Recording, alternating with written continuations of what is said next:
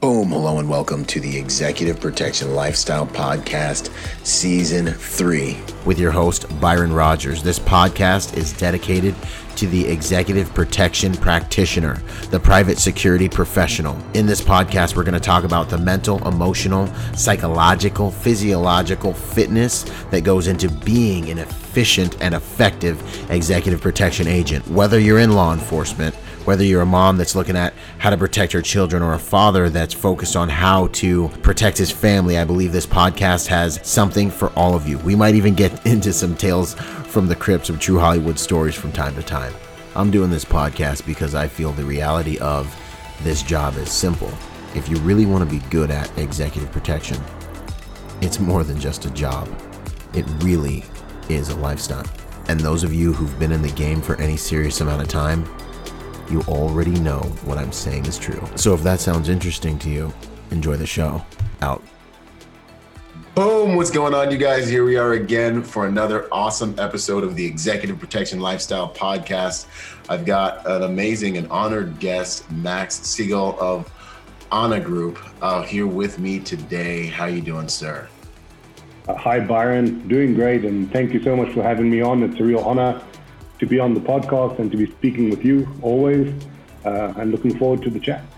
Thank you. It always blows me away when I hear that, man. You know, I'm just a young dude trying to make a contribution. And it's an honor. I think the body of work, really being able to work with you guys is really what's been valuable for the industry, you know?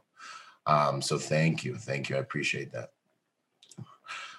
Looking forward to digging in. You've got such an amazing background, decades of experience. Even really just speaking with you the first time we spoke, I learned a whole lot in that first call, man. Thank you. And right back at you, right? We grow all the time. It doesn't matter, who you're speaking to. If you listen carefully, there's something to learn, right? Yes, sir. That's wisdom. That is wisdom, man. I appreciate that. So I like to dig in with this first question. Who are you at your core?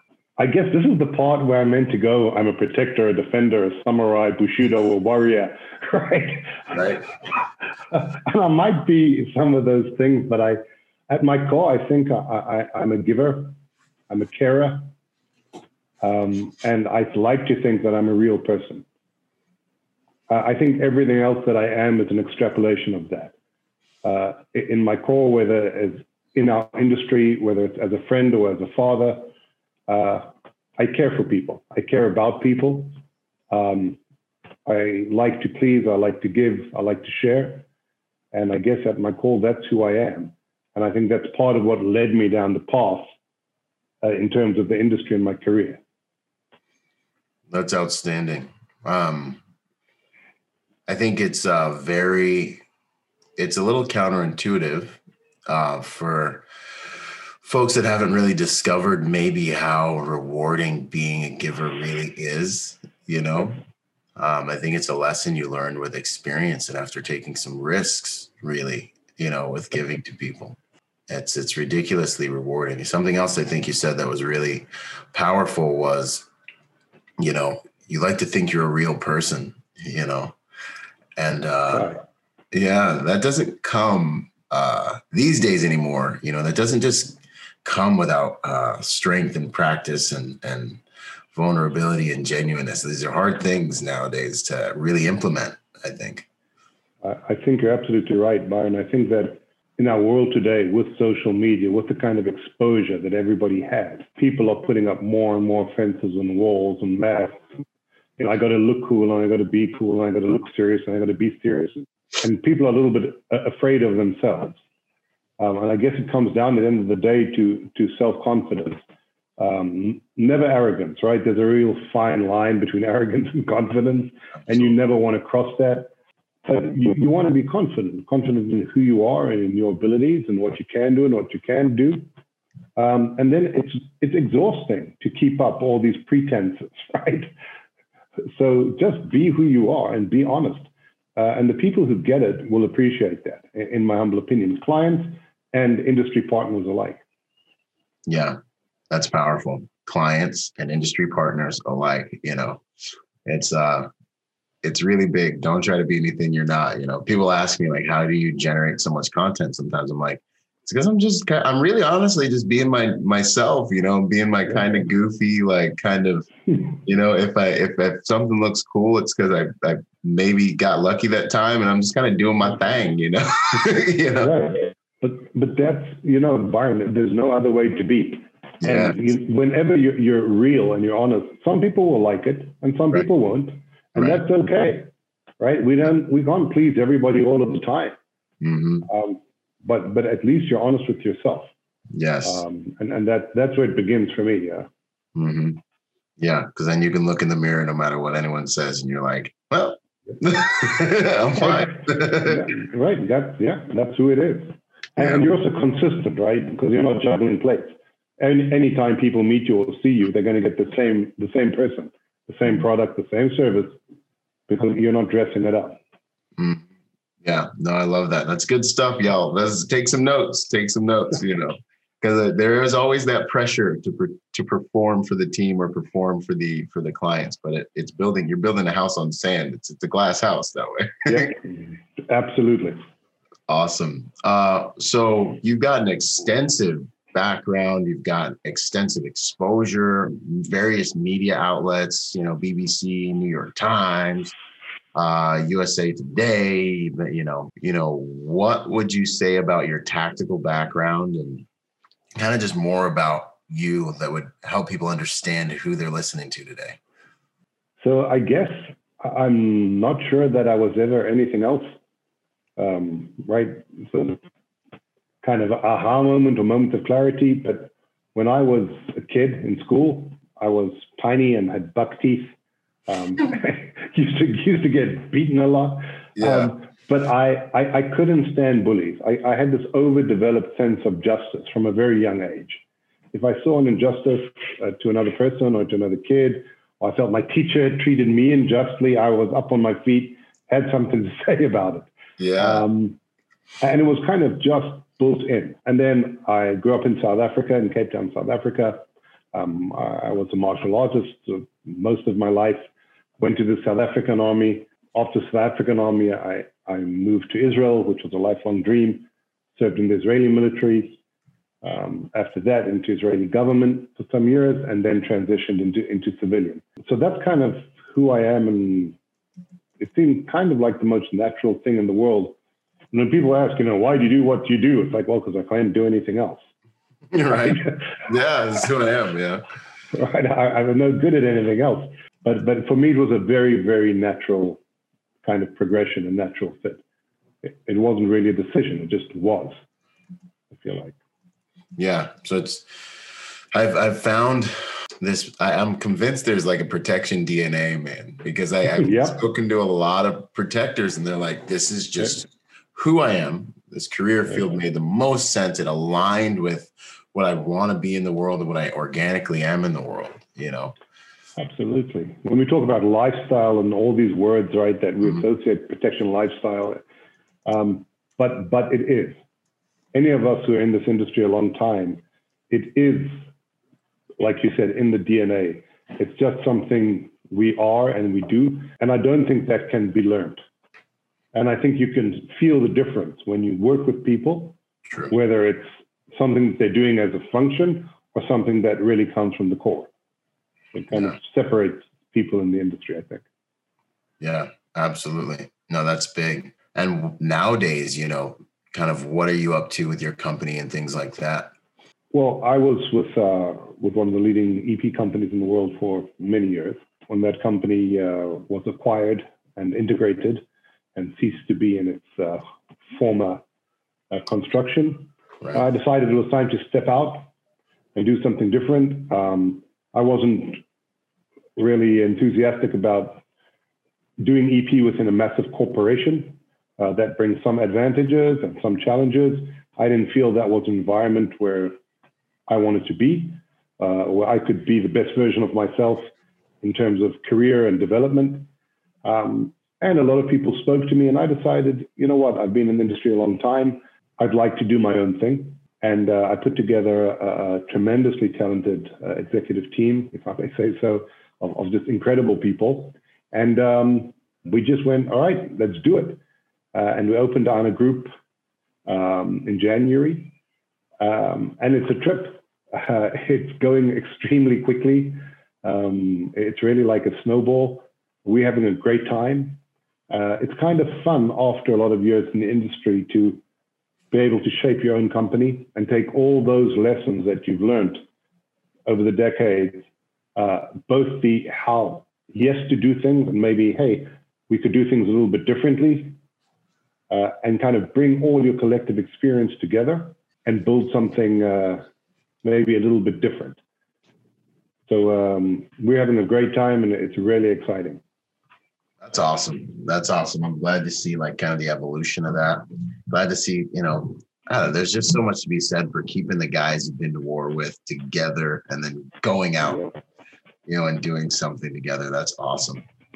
And I mean, you're totally international. You guys operate internationally, and I've heard you're the man when it comes to, South Africa and Asia. Would you talk a little bit about kind of your international experience? Yeah. Like, because people hear my background, they're like 10 years EP, 70 some countries. And they're like, wow, and I'm like, guys. I mean, I got lucky at 21. It was, like drinking out of a fire hose to do this, to even get in this industry. But like, I'm like a drop in the bucket. Like these guys have ran thousands of missions all over the world, Yeah. So it's interesting. I watch a lot of threads on a lot of our groups. Mm-hmm. And the one which amuses me, and forgive, I don't mean to sound irreverent, but when I see people going, unarmed EP is just basically like, a doorman on Fifth Avenue. I'm like, all right, well, that means that you've never really worked out of your comfort zone, have you? Because in 90% of the world, you can't work armed. Yeah, or you haven't worked internationally, yeah. Yeah, you can't. It's not an option. Somebody once said to me, have your guys got international firearms licenses? I'm like, oh, what? Yeah. I'm like, yes, it's right next to the unicorn stakes and what? So international operations is a whole different kettle of fish because firstly, you're out of your comfort zone. Oh, yeah. I had two clients from Texas, from the industry, a chief security officer and his deputy in Berlin. And they said to me, it's so dang God hard. We can't get anyone to cooperate with us, and the police don't want to. And I'm like, well, because you're behaving like two Texans in Berlin. Yeah, like cowboys in Berlin. Right? Nothing wrong with being a cowboy in Texas, but being a cowboy in Berlin isn't going to get you all that far. Right. So working internationally, it's massively just about cultural integrity and understanding where you are. And, when you're in Africa, right, you need to understand that they say TIA, this is Africa, right? As Africans like to say, you have a watch, but we have time, right? It's so true. I hate it, but it's so true. Right? Oh, man. Right, Africa, time is not time. It takes on a whole different meaning. Yeah. And if you go in there with expectations like, all right, buddy, I got 7 minutes for you. What do you need? It's like, that's not going to work. That's not going to happen. So understanding cultural differences and understanding how to be polite, how to ask, how to get people to do what you want, right? How to interact with all these airports and all these vendors and all these hotels and these FBOs, and how do you set up logistics across the world? How do you make sure your client has the right kind of... I was operating in a country and the PA said to me, client likes to drink Fiji water. That's what he wants in the vehicle. I went, okay, but there's no Fiji water in this country. They do not import it here. And she went, yes. And I went, well, can we have Evian? And she went, well, if you drank Evian, I wouldn't have written Fiji, would I? I was like, we'll sort it. And we actually had to bring in a few cases of Fiji from a neighboring country, sent the driver to the border to pick him up, put him in the vehicle, put him in his hotel room, right? And these are the kind of things that you run into when you're working internationally. It's not about the ninja stuff. It's about understanding how to navigate cultures, how to navigate people, how to fix things, how to facilitate things, when sometimes, your helicopter needs to land and there's no landing pad and there's no windsock and there's nothing, right? Mm-hmm. And you're going to climb up a tree and take off your vest and tie it to a pole, and you're going to be the windsock for the pilot because And that actually one of my guys did back in the day in India. Yeah. Because that's what you got to do. Mm-hmm. So working internationally is it's not James Bond stuff, but it is a whole lot different than being in your backyard in your comfort zone. Yes.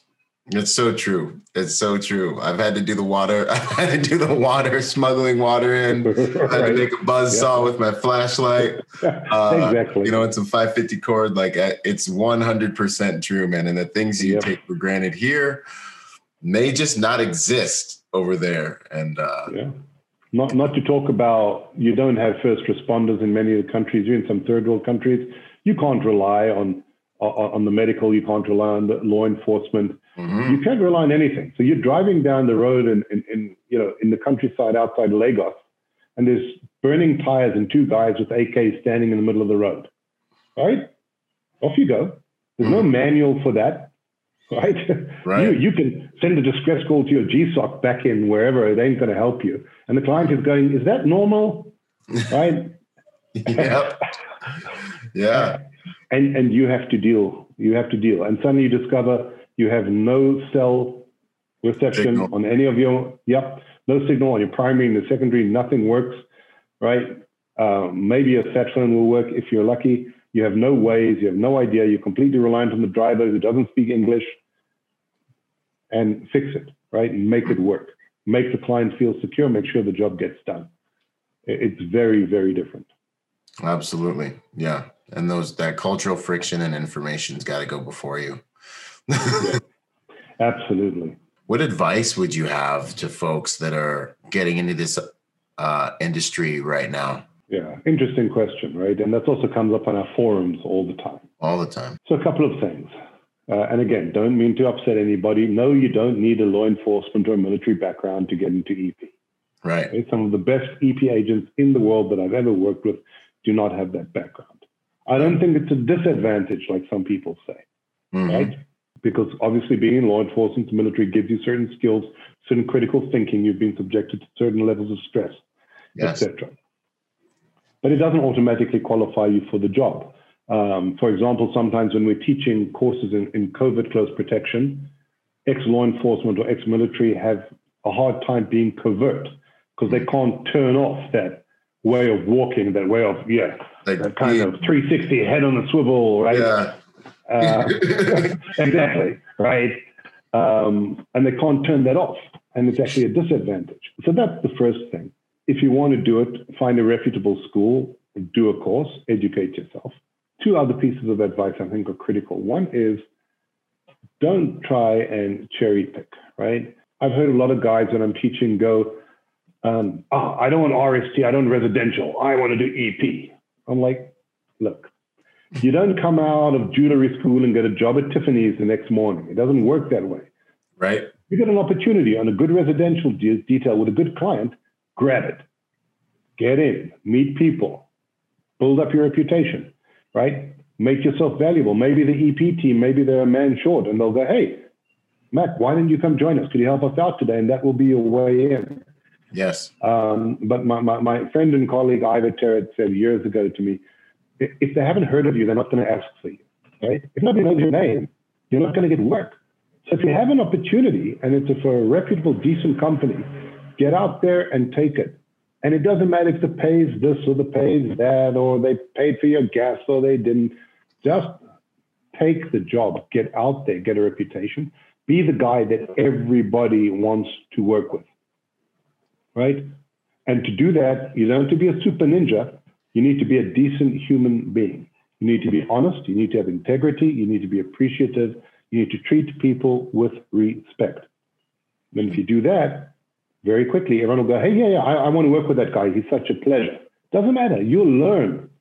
I can teach you everything, right? But I can't teach you to be a decent human being. Yes. Right? And if you're an arrogant whatnot, then that's going to serve against you, right? It's not going to further your path. So people need to think about that. I've told many people, Byron, think about what you post on social media. Oh, yeah. And people write stuff. I'm like, do you understand you're sabotaging your career? Right. You can write there that you think that the CEO of this tech company is a conspiracy, world-dominating megalomaniac, But you do understand I can't use you after that on a detail to protect high-tech CEOs. Right. Since you publish that you think that they're evil people. That's not intelligent, right? Airing your dirty laundry on Facebook is not intelligent. You've got a gripe, take it up privately, take it up with lawyers. Don't splash it out there, because that kind of thing damages you, damages your reputation, damages your integrity, right? Just be an upstanding guy and think before you post. This advice is just so, it's so good, man. And I hope that people don't discount it because of the simplicity of it. You know, it's so important. It's all simple. It's all simple, Byron. It's people like, I went to, you know, this school or that school and I learned this and I've got that qualification. I'm like, okay, right? You'll learn more in the first 10 minutes of your first detail than you did back on your course. It's so, right? It's so true. It's so right? true. It's so true.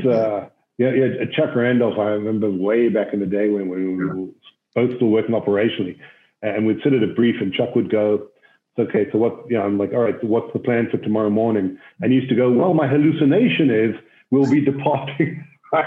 Because that's so good. That's so EP, right? It's like it's never going to go that. Yeah. No, right? It's never going to go that way. As General Eisenhower said, right? I found plans to be quite useless, but planning to be indispensable. This is awesome. Wow. We need to plan in understanding that in the field, you know, like Mike Tyson says, you know, until you get punched in the face, right? Your plan is going to go out the window. But you learn a lot on the job. You really do. And I guess that's the last piece of advice I'd say is, you know, punch above your weight class, right? I recently had a colleague who was with me in my former company, and he had an opportunity to take a CISO position, you know, and he spoke, he's like, I'm not sure that, you know, it's a bit big for me right now. I'm like, take it, challenge yourself, go for it, right? You got a lot of friends, we'll help you. Whatever you need advice, you need this, you'll get help, right? But what do you mean you're going to wait till you're ready? How do you know that you're ready, right? If someone gives you an opportunity, just take it with both hands. Be honest, say, hey, look, you know, I think I can do it. There's going to be a bit of a challenge. But if the person says, no, we believe in you, we think you can do it, then why are you questioning yourself? Right. Get out there. And if you need help, there's so many people, Byron. There are people like you. There are people like myself. There's people like Aaron Molden. There are people like Chuck Randolph, like Chris Story, Ivor Terrett. There are so many people out there who mentor people, who are happy to help. You need help? Reach out, drop us a private message. Say, hey, can I chat to you about this? Anytime, right? Mm-hmm. So use the people in the industry. You know, we're happy to support anyone. You know, put you on the right path. Yeah, no, that's 100%. That's outstanding.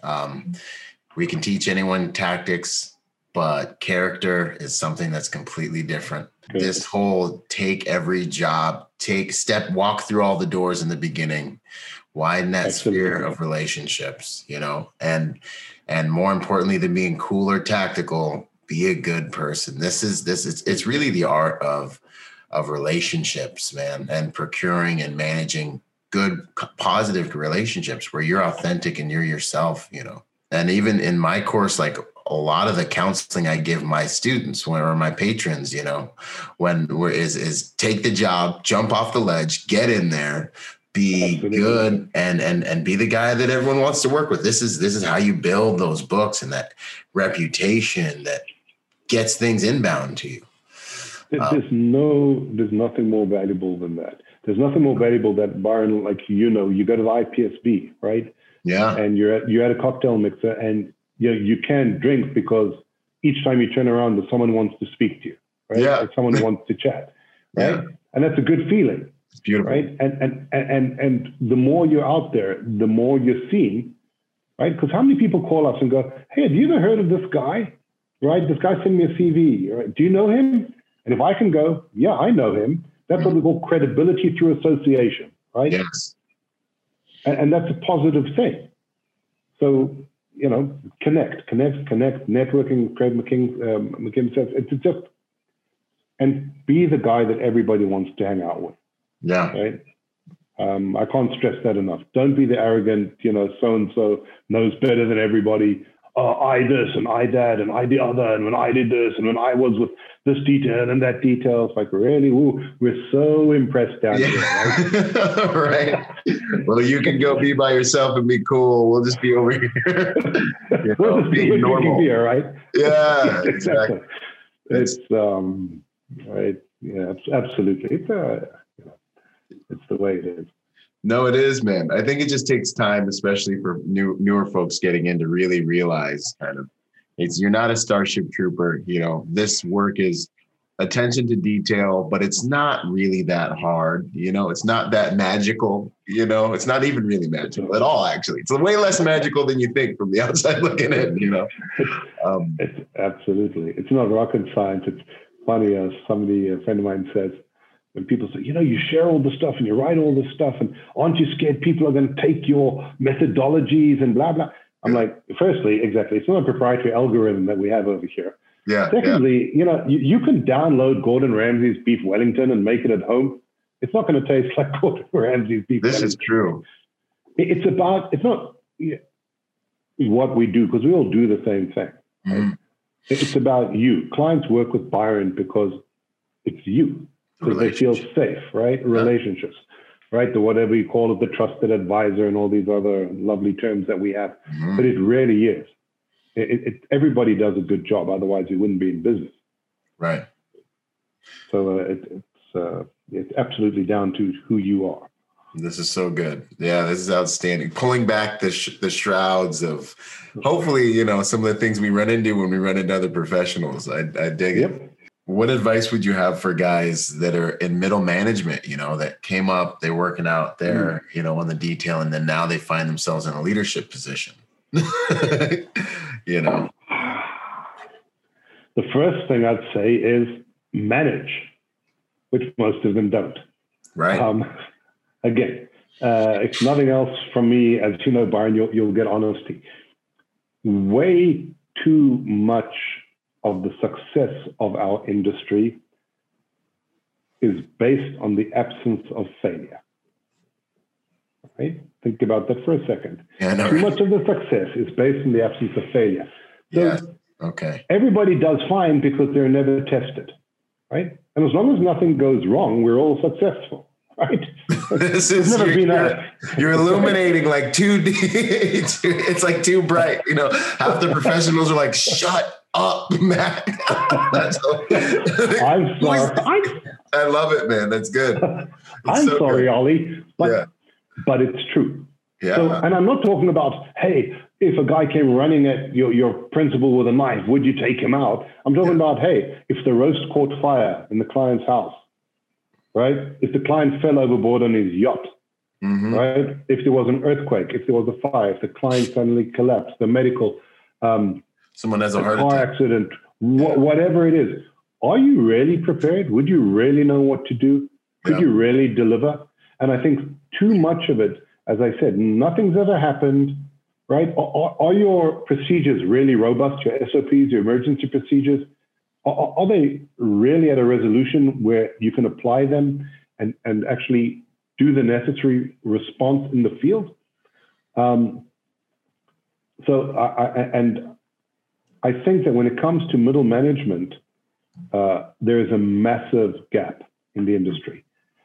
So much of middle management is what? You're an agent, you're a detail lead, now you're the project manager for this embedded program or whatever. Right. And I'm going, okay, and hold on a second. So you did this in this course to be an agent. Awesome. These are your qualifications. You're an EMT and driving and ninja stuff. That's great. Mm-hmm. And then you became a team lead. And did you do any education to become a team lead? Maybe, probably not. And now you're a project manager. And your education in management is what exactly? Yeah, you have a business degree. What qualifies you to go from leading a team of agents to managing a team? It is a whole different skill set. And again, forgive me for saying so, but there is a huge swath of management in our industry who have absolutely no real skill in how to manage, right? And if that's in how to manage people, right? Not just from how do you set up shifts and how do you manage hours and how do you manage expenses and how do you manage driver schedules and all this good stuff? How do you manage human beings? How do you get the best out of your team? How do you manage conflicts within your team, right? How do you manage when one of your team pitch up in the morning, right? And he's, in a miserable mood because he had a huge fight with his girlfriend last night, right? How do you identify the strengths and weaknesses of each of your team members? And how do you pull their strengths, right? And how do you align your expectations with their capabilities? That's management, right? And who's teaching that exactly, right? Right. So I said, for me, what's difficult, like when I was in my company, somebody is CEO of a company, right? And I studied business, 100 years ago. And you suddenly realize, hold on, I'm not the boots on the ground guy anymore. I'm responsible for all these people and all these processes. Right. And that's a whole different skill set. Yeah. So I think that there's a gap in the market or in our industry, that there are a lot of managers who aren't really managers at all. The same way as some guys open businesses and get into trouble because they're not really businessmen. Yes. So they're like, oh, I got an EP detail, I got one big client, I'll open a company, right? Mm-hmm. How hard can that possibly be? Yeah. Oh, wow. It's actually a little harder than it appears. Right. You might even succeed and then realize your company owns you, Oh yeah, that's a dragon you're gonna be riding there, right. You don't build it right. Exactly. Even if you so build again, it right. if you build it right. Yeah. And I don't mean to be harsh, and I'm not saying that I'm any more qualified or more clever than anyone else. But I think a lot of the management in our industry really isn't management. Yeah. No, I think these things need to be said, man. I had a conversation. There's a conversation I was a part of it was recently. And, the guy was basically like, why I need more ability to discipline guys. And I need more ability to, hold people's feet to the fire and different things like that. And, we all come from the Marine Corps background. So we're like, right. There's two types of leaders, man. You remember the staff NCOs that were like, needed to do paperwork and needed to discipline guys, and then you remember those other ones that you really respected organically, because the type of leader they were, and you didn't want to disappoint them because the type of leader they were. And it was like this, you've got one that's got an internal ability to influence and empower and pull the best out of people. This is good organic leadership. And the other one needed external tools given to them by whatever structure they were a part of to be able to poke and prod people to do things. And there's a science to that. You are so on the money, Byron. So on the money. There's actually one of my favorite quotes from General Eisenhower. He said that leadership is getting other people to do what you want because they want to do it. Yeah, that's exactly right. That's so good. And you get much further with a carrot than a stick. Yes. Right? One of the toughest things that I've discovered is when I have a situation with a team member, where I really want to just grab the guy by the short and curlies and go, hey, look, buddy, right? That's not okay. Yeah. But then kind of I'm old and ugly enough to take a breath and go, okay, wait. That's going to be destructive, right? That's not actually going to help. Then he's going to be in a bad mood and he's going to be hurt and blah, blah, blah. His performance is going to go down. That doesn't serve me. Right. So you stop and you think, okay, we need to take some corrective action here. Right? But how can I do it in a constructive way? How can I help guide him to figure it out by himself? That he goes, oh, actually, maybe I could have handled that differently. Mm-hmm. Oh, you think so? Right. Yeah, that's really interesting that you say that. So you kind of got to be, you need some emotional maturity, I guess, to really manage, especially in our industry where people's egos tend to get in their way quite regularly because a bunch of alpha males and then there's a bunch of beta males pretending to be alpha males, right? So true. Right? Yeah. And there's all these egos and you step on the egos and then they go all upset and right? So you kind of got to tread very intelligently and very softly and think things through, right? If I say this or I call this guy out, where's it going to end? Is that really going to bring the result that I need to get the job done? Yeah. Like when you yell at a driver on an assignment, is that going to help you? Really pissing off the driver? Has that ever helped anybody? Yeah, and having him feel disrespected and stuff like that. The feelings that permeate the rest of your detail are probably going to cost you when it comes to his performance. Exactly. So it doesn't matter how big or whatever he is. Mm-hmm. You got to keep your temper in check because you need him to be happy. You need him on your side, right? And that kind of emotional maturity. And I'd like to see, I mean, there's one company out there offering that kind of training, kind of security management training. Mm-hmm. And I think there's a big gap over there. Yeah. I'm starting to see some really cool folks that are starting to roll out training like that. I believe Ivor's rolling something out that's going to target. Absolutely. I'm really excited about. Yeah. And Ivor's training is it's not detail lead training. It's management training. It is absolutely not about the tactical. It's about managing and setting up operations and managing operations. And from what I've seen, it is top tier stuff. It is really incredible stuff. Worth checking out, in my humble opinion. Yeah, 100%. Yeah. And he's going to be with us on the next installation of my school, the master's class as well. Excellent. So I'm so excited. It's an honor to join forces with folks like him, with all y'all. Yeah. So security master plans was something I saw in your bio.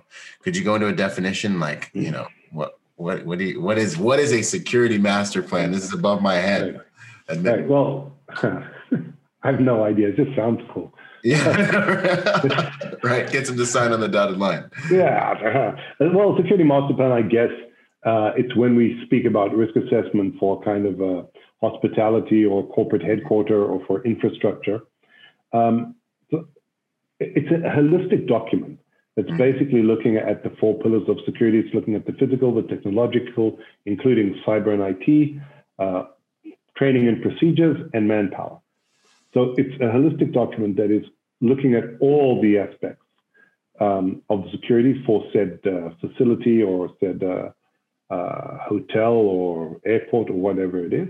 Mm-hmm. That's tying everything together because there has to be a symbiotic relationship between all those pieces, right? Mm-hmm. The industry has been babbling on about convergence for the last 3 to 5 years. Yeah. Very few people actually doing it effectively, right? But in today's world, if I just pull in for a second, right, cyber and IT. So we were maybe a year ago going, or before COVID going, it's really important for the physical guys to sometimes meet with the cyber guys and talk about that stuff and have a bit of understanding. And for me, we're way past that, Byron.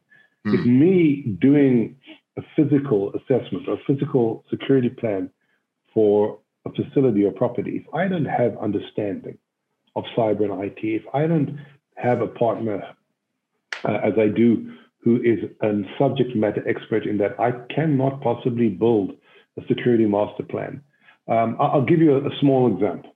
Yeah. So I was doing an assessment of a huge convention center in the United States, significant location.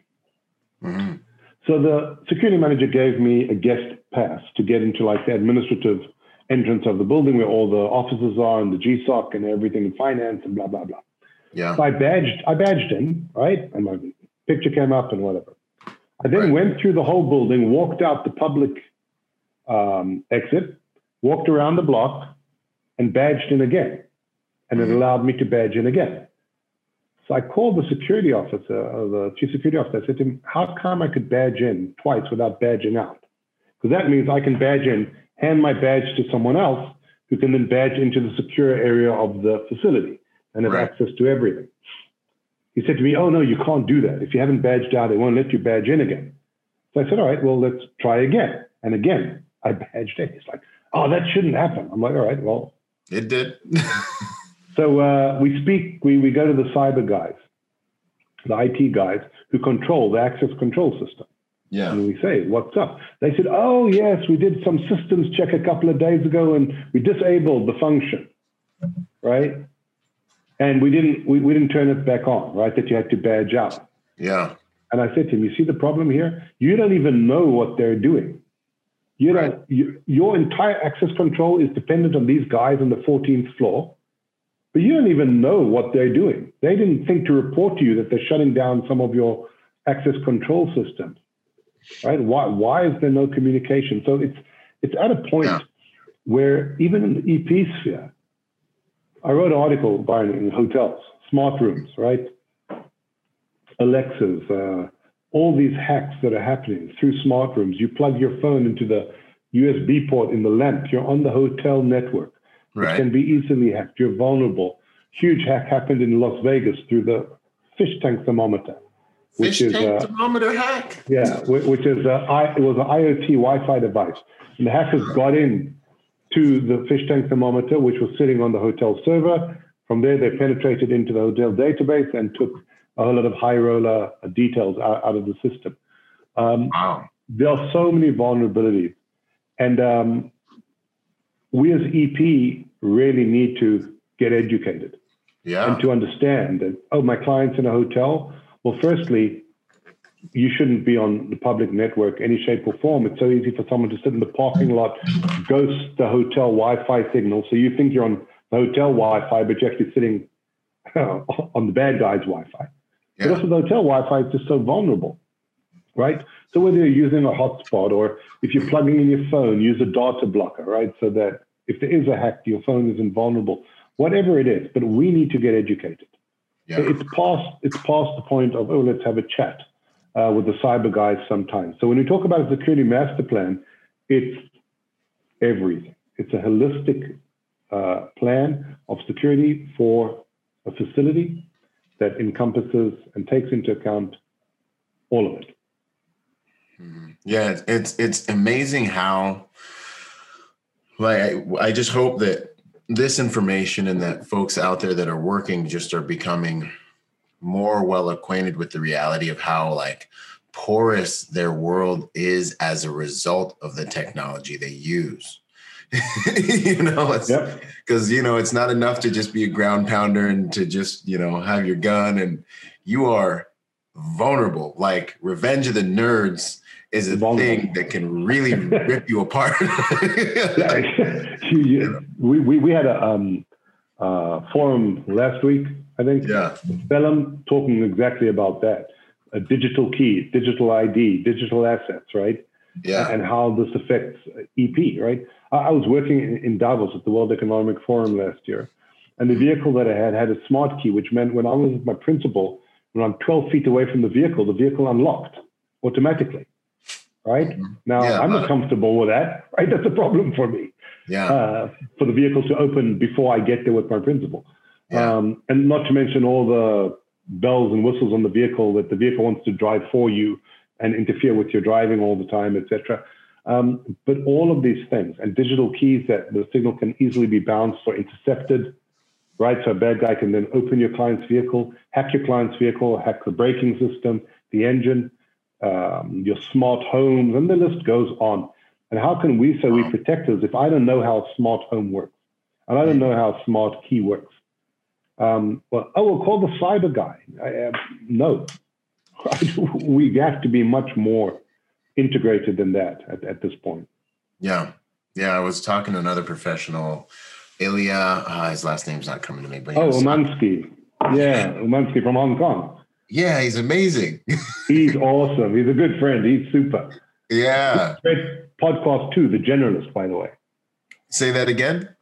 He has a great podcast called The Generalist. Really? Look it up. I've got to look at it. Ridiculously intelligent, amazing guy, amazing human, and really intelligent guy. Yeah.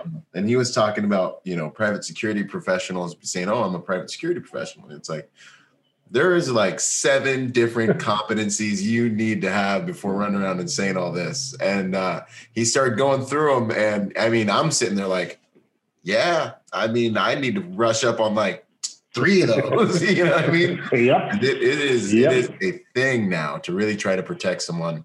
There's so many different areas that you really have to be competent enough to speak and recognize things. Otherwise, you can't secure people. I think that one of the things which I keep coming back to lately, is kind of what I keep calling emotional maturity.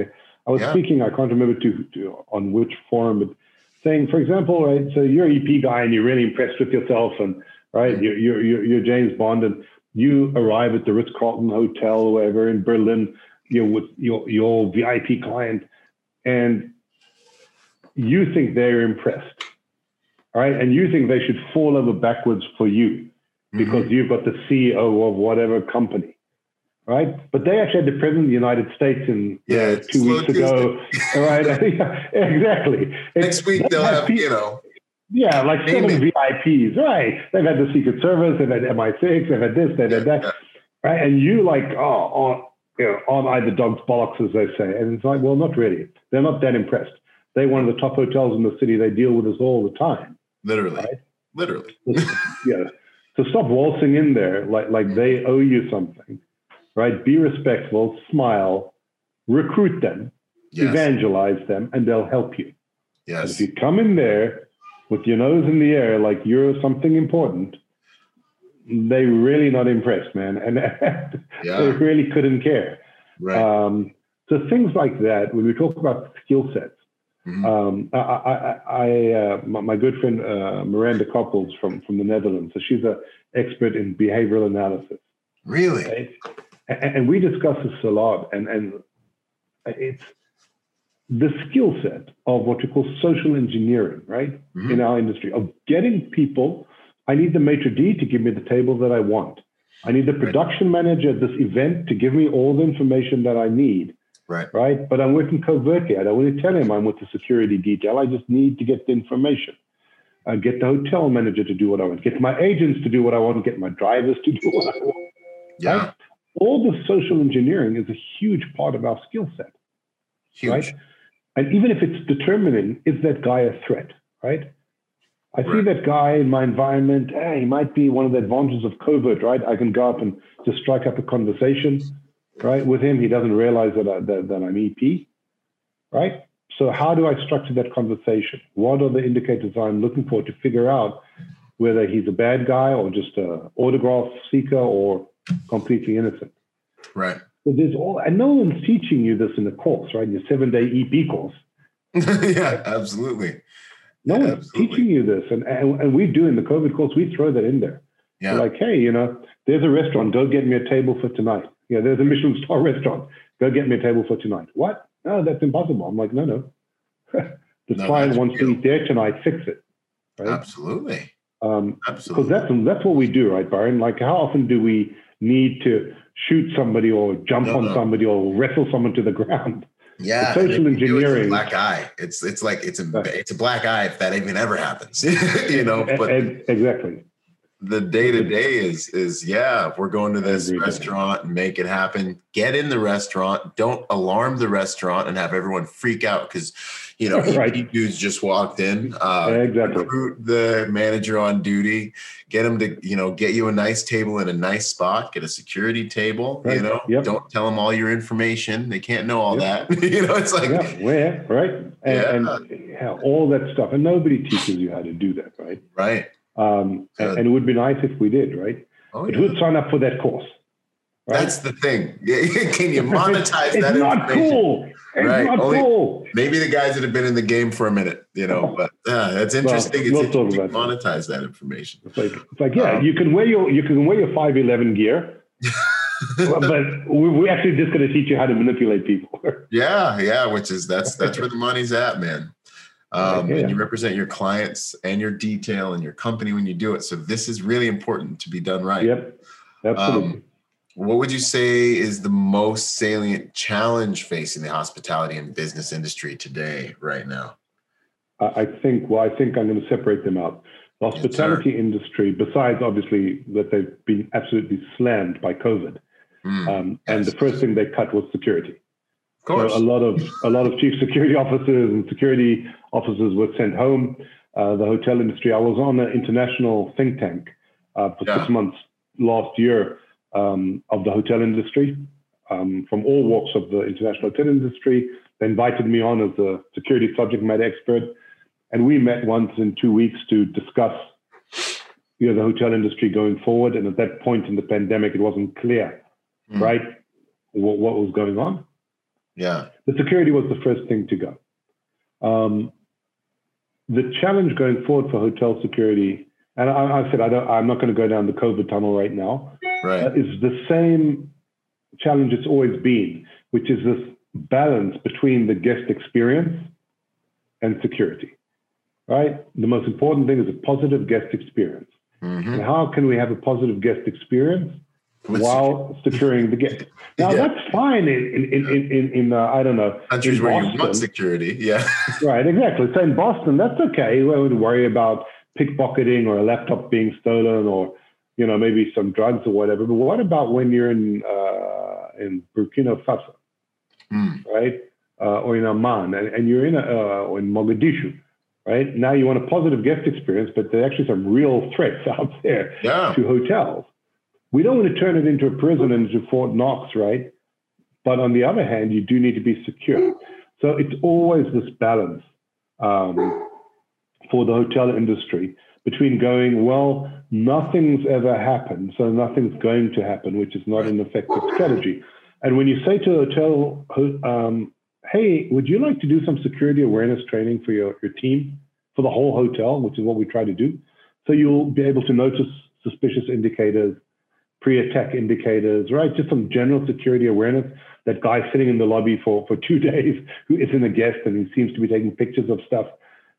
Would you like to do some training? Oh, we don't have the budget. And I was like, how much do you spend on champagne for the lobby every week? Right. Yeah. Seriously. Right. But you don't have the budget to do a bit of training for your guys. So hotels are kind of, it's really challenging. And there's no international security standard for hotels. Each brand does what they want, how they want. Okay. And it's really challenging. In the security world, I think that it's what we said before. In the business world, it's convergence. There are nowhere close to enough companies in the world who've got their physical, cyber, and intel sitting in the same space, sharing information, and looking at their security plan, if it's the corporate security plan or the physical security plan, in a holistic kind of way. They're all still off doing their own thing, right? And it's not being married, it's not being brought together. And as the cyber threats, et cetera, develop, the gaps are becoming larger and larger for exploitation. And the industry as a whole, the corporate industry, has to kind of get on that quickly and understand that, you cannot silo. There can't be a separation of powers here. All the security managers have to be in the same room, strategizing together and understanding how they affect each other. Yeah. No, it's good. I think too, because it's funny, you get the nothing's happened, so let's cut the security budget thing. It's like these guys have basically done their job and mitigated risks. We have no awareness, of these risks. So hey, nothing's happened. Let's cut the security. That's so funny. A colleague said that to me recently. Yeah. You say to the client, well, that's like saying, hey, none of my food's gone bad, so let's get rid of the fridge. Yeah, right? Literally, There's nothing wrong with the food. Why do we need a refrigerator? Right? Yeah. To keep the food, guys. To keep the food. And I think what you were saying is so important. And this is also something I see cross over into faith-based security operations where, I'll have a team and we're dealing with volunteers. And it's like we'll do training just to multiply the level of efficacy, the baseline level of intelligence and ability to recognize and know what to do of the body we're trying to protect, and 100%. When that competence is increased, then the manpower is less stressed. And I tell them, like, look, really all we're trying to do is build an information network to get the right people to the right problems when they arise as quickly as possible, and getting that perceived value in there, especially in a hotel environment. It's like, hey, this will help your mission. This will help you. This will help us work together to accomplish your mission. I think you framed that exactly right, Byron.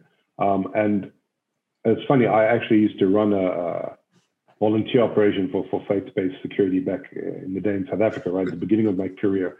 Volunteer stuff's a whole nother type of beast. That's a whole nother different leadership thing. Yes, but it's extraordinary. Yeah. So you say to a property. I was speaking to a Vegas property once, a hotel. Yes. Trying to explain to them, and I said, this is after the Mandalay Bay incident. I said to them, look, how many security people do you have on a shift, right? 12, 14, 20, and they're all watching the gaming tables, right? That's where their attention is. I said, but you've got the greeters at the door as people walk in, right? I said, imagine if they were trained, right? It's 2 hours of training in suspicious indicators. And when they say, hey, hi, welcome to the whatever hotel, they could pick up, right? And if the receptionist, right, the people at reception who check people in would know what to look for. And the bellboys would know what to look for. Imagine how— these layers are already there, guys. Right, the exponential, expansion, right? And we knew that about, the Mandalay Bay, right? One of my slides in my presentations always is, I put up the see something, say something slide. And my next slide says, if I see what, tell who. Yeah. Right? If you see something, say, like, what is this thing we're meant to be seeing? What is this something? We don't know what they are. Exactly. We know, but the general public don't know. Mm-hmm. And if we can educate people in a hotel or in a corporate environment or in an infrastructure, right? Like in an airport, right? Right. Right. So if you think about Ben Gurion Airport in Tel Aviv, which is probably one of those most secure facilities on the planet. Like in the world. Right. So I'll tell you a story. During one of the wars in Israel, I was at Ben Gurion Airport and the siren went off, meaning that there were missiles coming from the south. And you got about 60 seconds to get to a bomb shelter. And I was sitting having coffee, and walking in front of me was an old Russian airport worker, a cleaner with his cart and all his brooms and stuff, walking along. The siren went off, and as soon as the siren went off, this gentleman immediately started going, okay, folks, get up, come this way, and he ushered us to a bomb shelter, right? One of the secured rooms. And I thought, Dan, he was trained. Yeah. And we're trained, right? And wouldn't that be wonderful, right? If everybody had a clue. Because imagine how much harder that makes it for the bad guys. Absolutely. Right? But, it's a challenge. No, this is such good stuff, man. And honestly, it's really, it's kind of one of my missions in life, like with my brands, with Protect Our Nation, it's getting civilians, and with even the real world tactical protection reviews that I post that are of real world violence. It's, as a security professional, we see these things coming out here, like I see the guy across the club that's about to get punched in the face, and I'm like, no, when you're back, you're like, no, you see, I had a situation with someone at a church. It was like one of the pastors is talking to this veteran. He's like kind of telling him about like not to hit on the girls or something. And I can just tell this veteran's about to punch him in the face. Like, and I'm watching from a distance, and I come over and I'm like, hey, you guys, how you guys doing? You guys good? Like, and I just let my presence be known, and the vet kind of looks over at me, and the pastor guy's like, yeah, we're great, man. We're having a little chat here. It's fine. Thank you. Go ahead and have a nice day. And I'm like, if your perspective dictates your performance.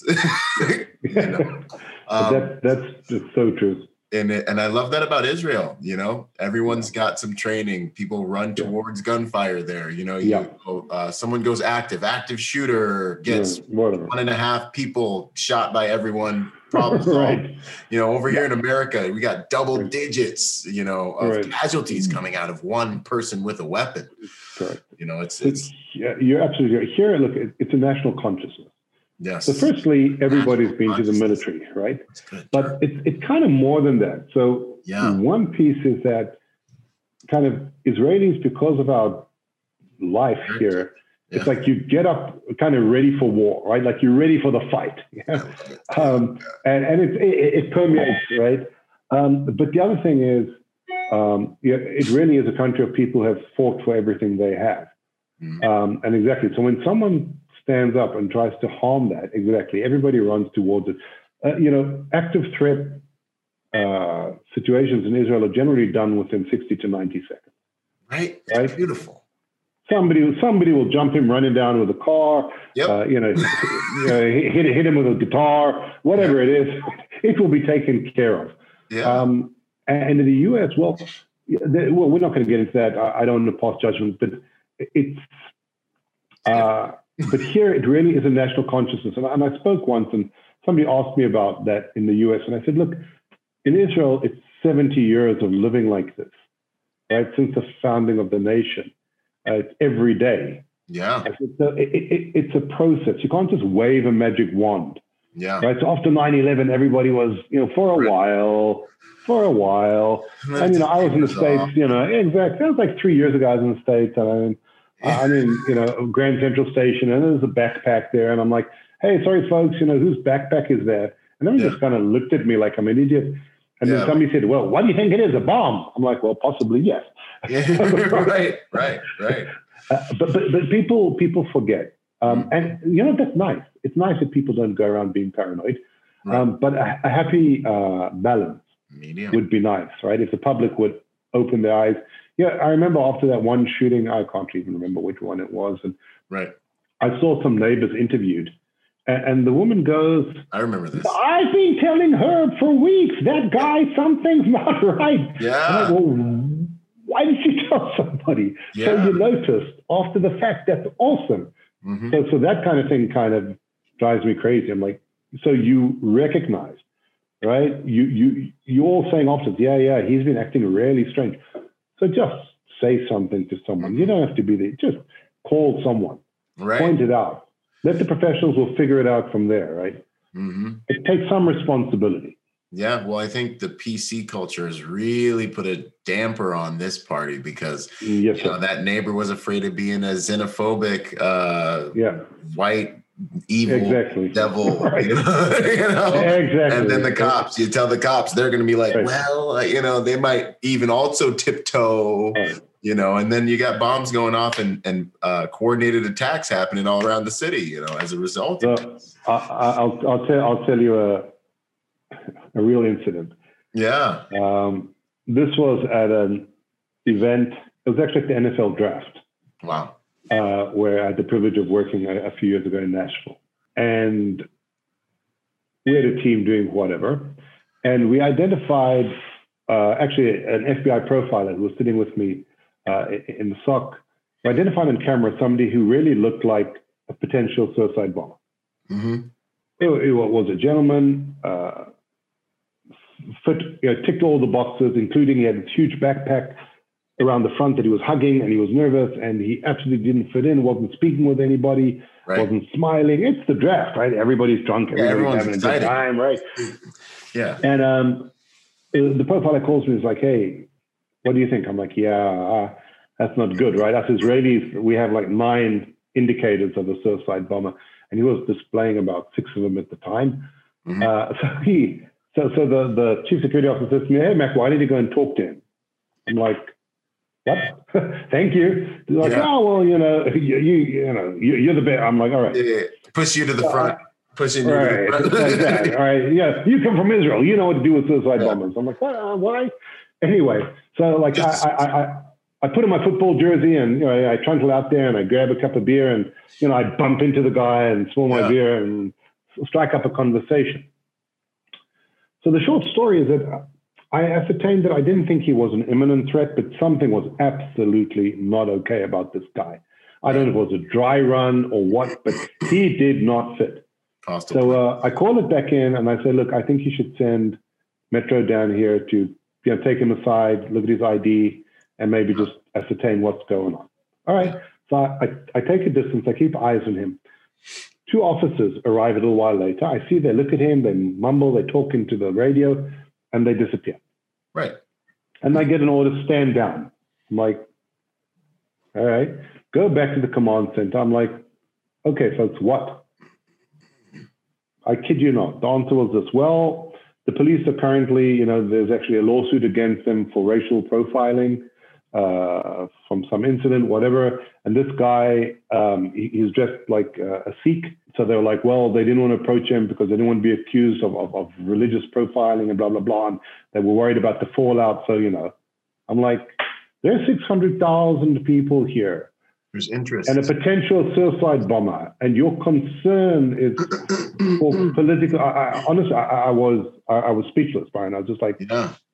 All right, it's your call, folks. But I said, look, if that guy was a blonde-haired, blue-eyed, Gap-wearing, khaki and polo shirt, behaving like that, we would have pinged him too. He'd be on the floor. It's got nothing to do with the beard, folks. Yeah. It's nothing to do with the beard. It's to do with his behavior. Right. I didn't ping him because he had a beard. I pinged him because of everything nervous. else. He's got all the right nervous. And when I spoke to him, he was hugging the bag and avoiding eye contact, and he couldn't give me any information about anything. I'm like, this is not racial profiling. This is just security work, man. Yeah. But they weren't interested. So I was actually quite shocked by that situation. Absolutely. But and to do this job well, profiling, behavioral profiling, and profiling in context is necessary.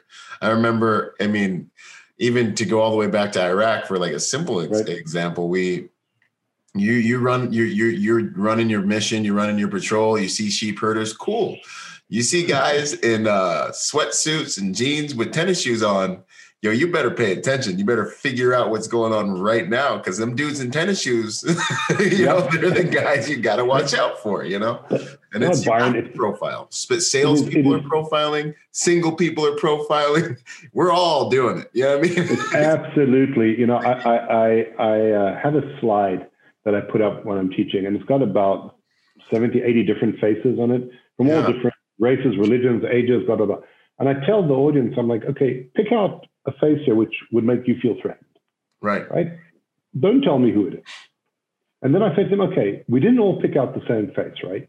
We picked out different faces. Why?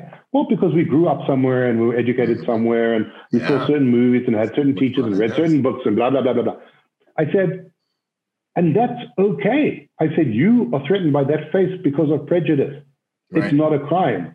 It's not okay if you would treat that person differently or not give them a job or somehow degrade them or be against them because of that prejudice. But the fact that if you walk down the road, and you see me coming towards you, you'd feel threatened. And if you saw my mother coming towards you, who's 87, you wouldn't feel threatened. It isn't because you're prejudiced against me, right? It's because I'm a big, intimidating, ugly guy, right? I said to him, right? And it's like, so get over yourselves, right? If you see a Doberman when you're jogging, you cross the road. If you see a poodle, you don't cross the road. It's not because you hate pointy, black and brown, long-snouted dogs. It's just because Dobermans bite. Yeah. Right? And it's a rational decision-making. Right. And, it is, okay, so I once had a discussion with a guy who was very upset because he'd been singled out for his luggage to be searched, right? Yeah. And he fit a certain profile. And he was very upset. And I said to him, look, I get it. I said, I get that this is kind of immoral and embarrassing and prejudicial and discriminatory and wrong. He's like, you only pulled me out because I look like this and blah, blah, blah. I said to him, yeah, you're probably right. I said to him, and don't think that's nice. But it's necessary. I said, because if this goes south, you and your children are also over here, right? You'll also be affected. So wouldn't you rather we were a little bit prejudiced and everybody was safe? He said to me, human dignity comes before all else. I said to him, I respectfully disagree. Human life comes before all else. Screw your dignity right now. Right. If I go to Iraq as an Israeli, they might well be suspicious of me. Right. Right. 100%. And I'd understand that, and that's okay. Right. And if I'm, in the hood and I'm dressed like a gangster and I get treated like a gangster, that's the game. You have to understand, and that I've found, especially even being a black guy, I've had incidents where I've ran into police contact and things like that, right. just for being in places and stuff. And I try to dress the way I want to be addressed. And at the end of the day, I pull back, after the police realize that I'm not, or after the people who called the police on me realize I'm not. And you have to have a sober conversation. Well, what do combatants in this environment look like? Oh man, they look like me. You know what I mean? I got cops called on me for sitting in the car with my other brother having a conversation when he got called back. He got back from Afghanistan. People called the cops. Look, they said, looks like there's a drug deal going on in the parking lot.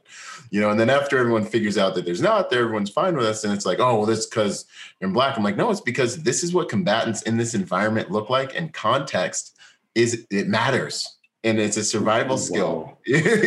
Context. Wow, Byron, you are so on the money, and I appreciate the fact that you have the courage to say that. In this climate, we were running a covert course down in Grand Junction, right? Mm-hmm. Now, anyone who's been to Grand Junction know that, there's not a lot of diversity down there, right? right. And so there was a guy on the course, and this is an important EP takeaway. Yeah. So he was dressed like he was from the hood, right? Yeah. African American, dressed like he's from the hood, and we went out into field exercise. And I thought, have you not been listening to anything we've been teaching you about covert operations? Anyway, he was in the parking lot outside a big Lowe's. He was left there to kind of keep an eye on the client's car. The next thing I see, 2 police cruisers come flying into him. I'm like, oh crap! So I go running across the parking lot. They already had him on the cruiser. I'm like, wait. Yeah. Now he was really insulted. Mm-hmm. And that night, all right, we had a drink, and I said to him, look, I'm going to tell you 2 things. One is, if you're dressed in khakis and a white shirt and a bow tie and some glasses, nobody would have said a word to you, right? Right. But you dress like you're from the hood in Grand Junction, Colorado, walking around the parking lot where people have, tools and stuff in their trucks. What did you think was going to happen, right? I'm not justifying it, but it's the reality. There's gravity. It exists, man. And I said to him, I'm not here to teach you about, systemic racism. I said, I don't have a dog in the fight. I'm a South African Israeli, right? So who am I to chirp? But I said, what I want you to learn from this is that if you want to work in EP, you got to get over yourself, man. Yeah. If I'm with a client, I'm Jewish. If I'm with a client and he goes to a neo-Nazi meeting because he thinks that's cool, if I'm going to get upset about that, I can't do the job. Right. What my clients do and how I go with him and how the environment reacts to me, I cannot take that personally. And if you're going to get emotional about that, you cannot do this job. Yeah. Right? If you're going to let that get under your skin, man, you got to be like RoboCop. 100%. Everything's cool. Everything's fine. Right. I see nothing. I hear nothing. I know nothing. Right. But you can't let your emotions get the better of you when you're doing this job. It is a serious disadvantage. You'll fail out. You will fail out. You will. Exactly. 100%. Exactly right. That's good, man. Yeah. Switching gears a little bit real quick. International operations. How do you guys approach vetting different vendors when you're going down that road? Phenomenal question. I get it. So I'm going to say something else, which might get me into trouble. Which might get me into trouble, right? Great. I love it. I enjoy meeting guys with companies, and they go, we've got a global footprint. We have vetted vendors in every country in the world. And I'm like, no, you don't. Right. Really those tectonic plates are moving all the time, guys. Right. No, you don't, because nobody does. The fact that you met a guy at a coffee shop in Tashkent once doesn't mean you have a vetted vendor in Tashkent. It means you know a dude who knows a dude whose cousin has another guy in Baku in Azerbaijan who can provide you vehicles. Who can get some bodies on the ground and hopefully make you look good. Right, exactly. And not screw the pooch, exactly. Yeah. That is not a vetted vendor, folks.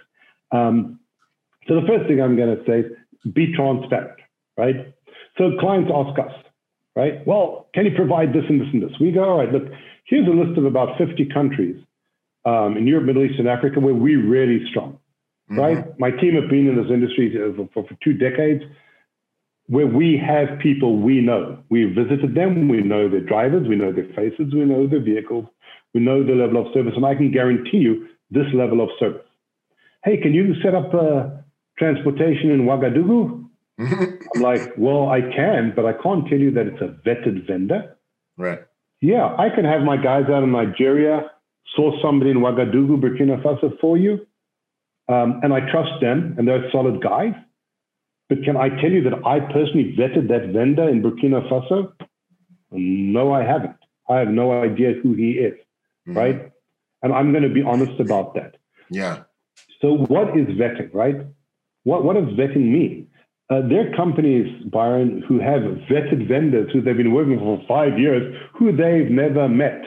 Right, 100%. Like, this is right, you have a vetted vendor in Madrid, and he provides good service, but you've actually never been out there. He's never met anybody from your company. You haven't seen his offices, you haven't inspected his vehicles, you haven't looked at his paperwork, you haven't met his drivers, you haven't met him. So what does vetted exactly mean? Right. Somebody hooks me up with a guy who luckily hasn't screwed up yet. Yeah. So for me, in our company anyway, that's not vetting, right? But that is the usual baseline. That's the reality of the industry very often. But what you'd like is firstly, certainly to see that all paperwork, licenses, insurance, local registrations, local permits are there. Line. Yeah. Ideally, you'd like to get out there, meet with them, see their setup. Is this a guy just working from his living room, subcontracting everybody? Does he own his vehicles? Does he subcontract his vehicles? If he subcontracts the vehicles, how does he control the maintenance on those vehicles? Right. So I hire Bob, right? And he's Maybach, but how do I know that Bob maintains that Maybach correctly, right? And he's servicing it on time, and he's using genuine Mercedes parts and blah, blah, blah, right? Which brings me back to what I said earlier. Too much of the success is based on the absence of failure. So the fact that Bob hasn't screwed up, everything's great, right? Yeah. But when you hear clients, when you get chatting with clients and they go, you know how many times we've worked with, Bob's company and the vehicles have been atrocious and the vehicles have been old and the drivers told me, well, I'm not really a security driver. I'm really an Uber driver that, is moonlighting for Bob. Yeah. Right? Or a driver in Davos in January who went, who was busy skidding because he couldn't drive the car in the snow. And he told the principal, he's like, well, look, I've never really driven in the snow before. So why did someone hire him as a security agent and a driver? And he told the client when he after he made a mistake too. Yeah, right. When he's like skidding down the hill backwards, right? Right. Yeah. So for me, that's not vetting. So vetting is yes, medium. Vetting, like we commit to our clients that we meet with our vendors at least once a year, if not twice a year. And if that means that I've got to send my the directors of the EP division on a road trip, not because they're going there for a job, that the company spends money and says, okay, guys, you're going to go around Europe now for the next week, country to country, and visit our vendors. That's what you need to do. So you can also align expectations with the vendors. Yeah. Right? Hey, guys, this is what we expect from you when working with us and our clients. Yeah. Right? And we doing quality control. So we can say, you know what, Bob, after that assignment in Berlin, actually, we weren't so happy with the one driver or the one vehicle because of this.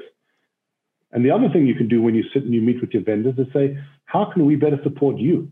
What do you need from us? Are the instructions clear enough? Do we give you enough warning? Are you happy with the rates? Right? How can we support each other? Take the vendor out for dinner, get him a good steak and a beer, show your appreciation for the vendor, right? Let him feel that he's cared about, that you trust him, that you appreciate him, and he'll give you better service in the future, right? But vendors are everything to us, right?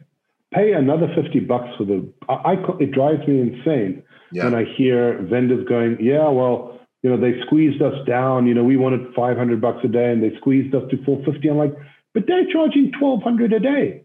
Yeah. Why are you squeezing the vendor? You're making all these demands of the vendor. I want the best vehicles, the best people, the best this, the best that. Red carpet, yeah. But I don't want to pay for it.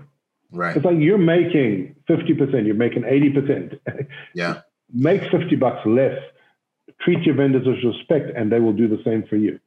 100%. There's nothing more motivating than when they know they're getting taken care of or will be getting taken care of. It just, and for me, business has to be a win-win. It has to be a win-win. 100%. Otherwise, I don't even want to do the deal, to tell you the truth. I need that person excited about the business they're about to do and represent my brand, my client's brand, and our relationship 100%. On the ground. It's got to be. You are so right. Richard Branson, in one of his early books back in the 80s, used to write about the internal customer. Right? That if you treat the internal customer well, they'll take care of the external customer. So if you treat your employees right, if you treat your team right, if you treat your vendors right, they'll deliver to the client because they don't want to disappoint you, because they want to please you. But if you're going to behave, in a disrespectful way, or you're not going to remunerate them in a good way, and you're not going to give them a bonus, and you're not going to show them appreciation, then why would they make the effort for you? Why would they care? You need to build long-term relationships. You need to make customers, not sales, man. Absolutely. Right? It's all about the relationships. And it comes back. It's just this reciprocating thing, You want them to be happy when they see you coming back to their neck of the woods again. 100%. Absolutely. Advice for folks that are trying to become that trusted advisor, how would you say constructing that relationship should be undertaken? And real quick, just for clarity, and I have a feeling this will come full circle, but for you guys listening, that trusted advisor, it's that relationship you want to have with your principal and your client, where they trust you, they don't second guess you, they respect your acumen when it comes to providing security for them, and it's an easy relationship where you say something and it happens and they back you, not question you, become difficult, second guess your judgment. How do you establish yourself as that person in your principals and clients' lives, really? The first thing, firstly, be real, right? Yes, sir. The clients are, whether the principals didn't get to be who they are because they're stupid people. Right. Understand this, man. Yeah. They're going to read you in about long. they're going to read you in about 60 seconds, right? Yeah. And you can't impress them. They're billionaires, right? Yeah. Right. It's a different pedigree. Just be respectful. Respect yourself. Respect them, and no BS. Right? Yeah. That's the first thing. The second thing, if you want them to trust you, you need to facilitate their success, right? Facilitate their productivity. It's about them. It's not about you, right? One of the nicest lines I ever heard from the company where I previously worked was that a client once said to the company, "You guys make it easier for us to travel, so we travel more." Right? Lovely. That's a huge compliment. Right? It's so good. It's everything. Exactly. What more? You support the mission, their mission. Yeah. Whatever that is. If it's shopping, if it's sightseeing, if it's whatever it is you want. If it's because you like this toilet paper in your hotel suite, it doesn't matter. Yeah. Right? We are there to facilitate their success. And when you do that, that's when the clients start to go, this is really nice. Right. Our clients, most of them, because of how powerful they are, if you start suggesting that they should be scared or they're in danger and you're there to protect them, they're like, run along, my boy. Right? Yeah. Do they look like they need protecting? Right? They really don't. They aren't kind of people who feel vulnerable. Yeah, they've faced a million dragons to get to where they're at. Like they're dealing with problems constantly. And if you can't do that, you're not part of the team. Exactly. So trying to intimidate them or scare them is going to get you nowhere. Right. The value they see in you, right, is that it's facilitating. They land, boom, everything happens, man. Right. Cars are there. They get to every single meeting on time. They have the water they like. They have the whiskey they like in the room. They have the table they want. Their schedule. That's what they want. And they go, wow. This really feels good, right? This is great. One of the nicest compliments, if I can, my own horn for a second. Yeah. I had a client, he was with about 30 of his team from his company on like a team building trip in Israel. We worked together for about a week. We had 2 tour buses and then a separate vehicle for him, the CEO. Right. We toured all around the country. And then, some of them wanted to go here and some of them wanted to go there. And the wives wanted to go shopping. And some people wanted to go to the old city and some didn't. Blah, blah, blah, blah. And it was like herding cats, right? Yeah. And then I had the principal himself. And and I had to put in extra resources and the logistics. And they were a big pharmaceutical company. And on the last night, they were having this farewell dinner, whatever. And I was kind of outside on the street. And he texted me. He's like, hey, can you come in here a minute? Yeah. I was like, yeah, sure. So I went in and he said, and these are all like senior managers in the company. He said, all of you. He goes, I want to say something about this young man. This was some time ago, right? Wow. He said, my headphones might die, in which case I will change. He said, I want you all to take notes about how this guy managed this last week. He was one guy responsible for all of our lives and all of our logistics and all the hotels and the restaurants and the luggage and the buses and the drivers. He goes, and everything was absolutely smooth. There were no hiccups. There was nothing. He said, I wish half of you could manage stuff as well as this guy over here. Right? And I was like bright red and whatever. But that was one of the biggest compliments I'd ever received from anybody. This guy was the CEO of a multi-billion-dollar company. Right? And that's kind of, it was fairly early on in my career, but that's kind of when I thought, well, wow, we really are. We're like managers, right? Yeah. We manage all this logistical stuff, right? And that's why you're so exhausted after an assignment. It's not from the physical, it's because your mind has been on fire for 19 hours a day. Looking ahead the whole time, right? Ahead about everything, about the traffic and about the drivers and about the hotel and about the trip owner and about the meetings and blah, blah, blah.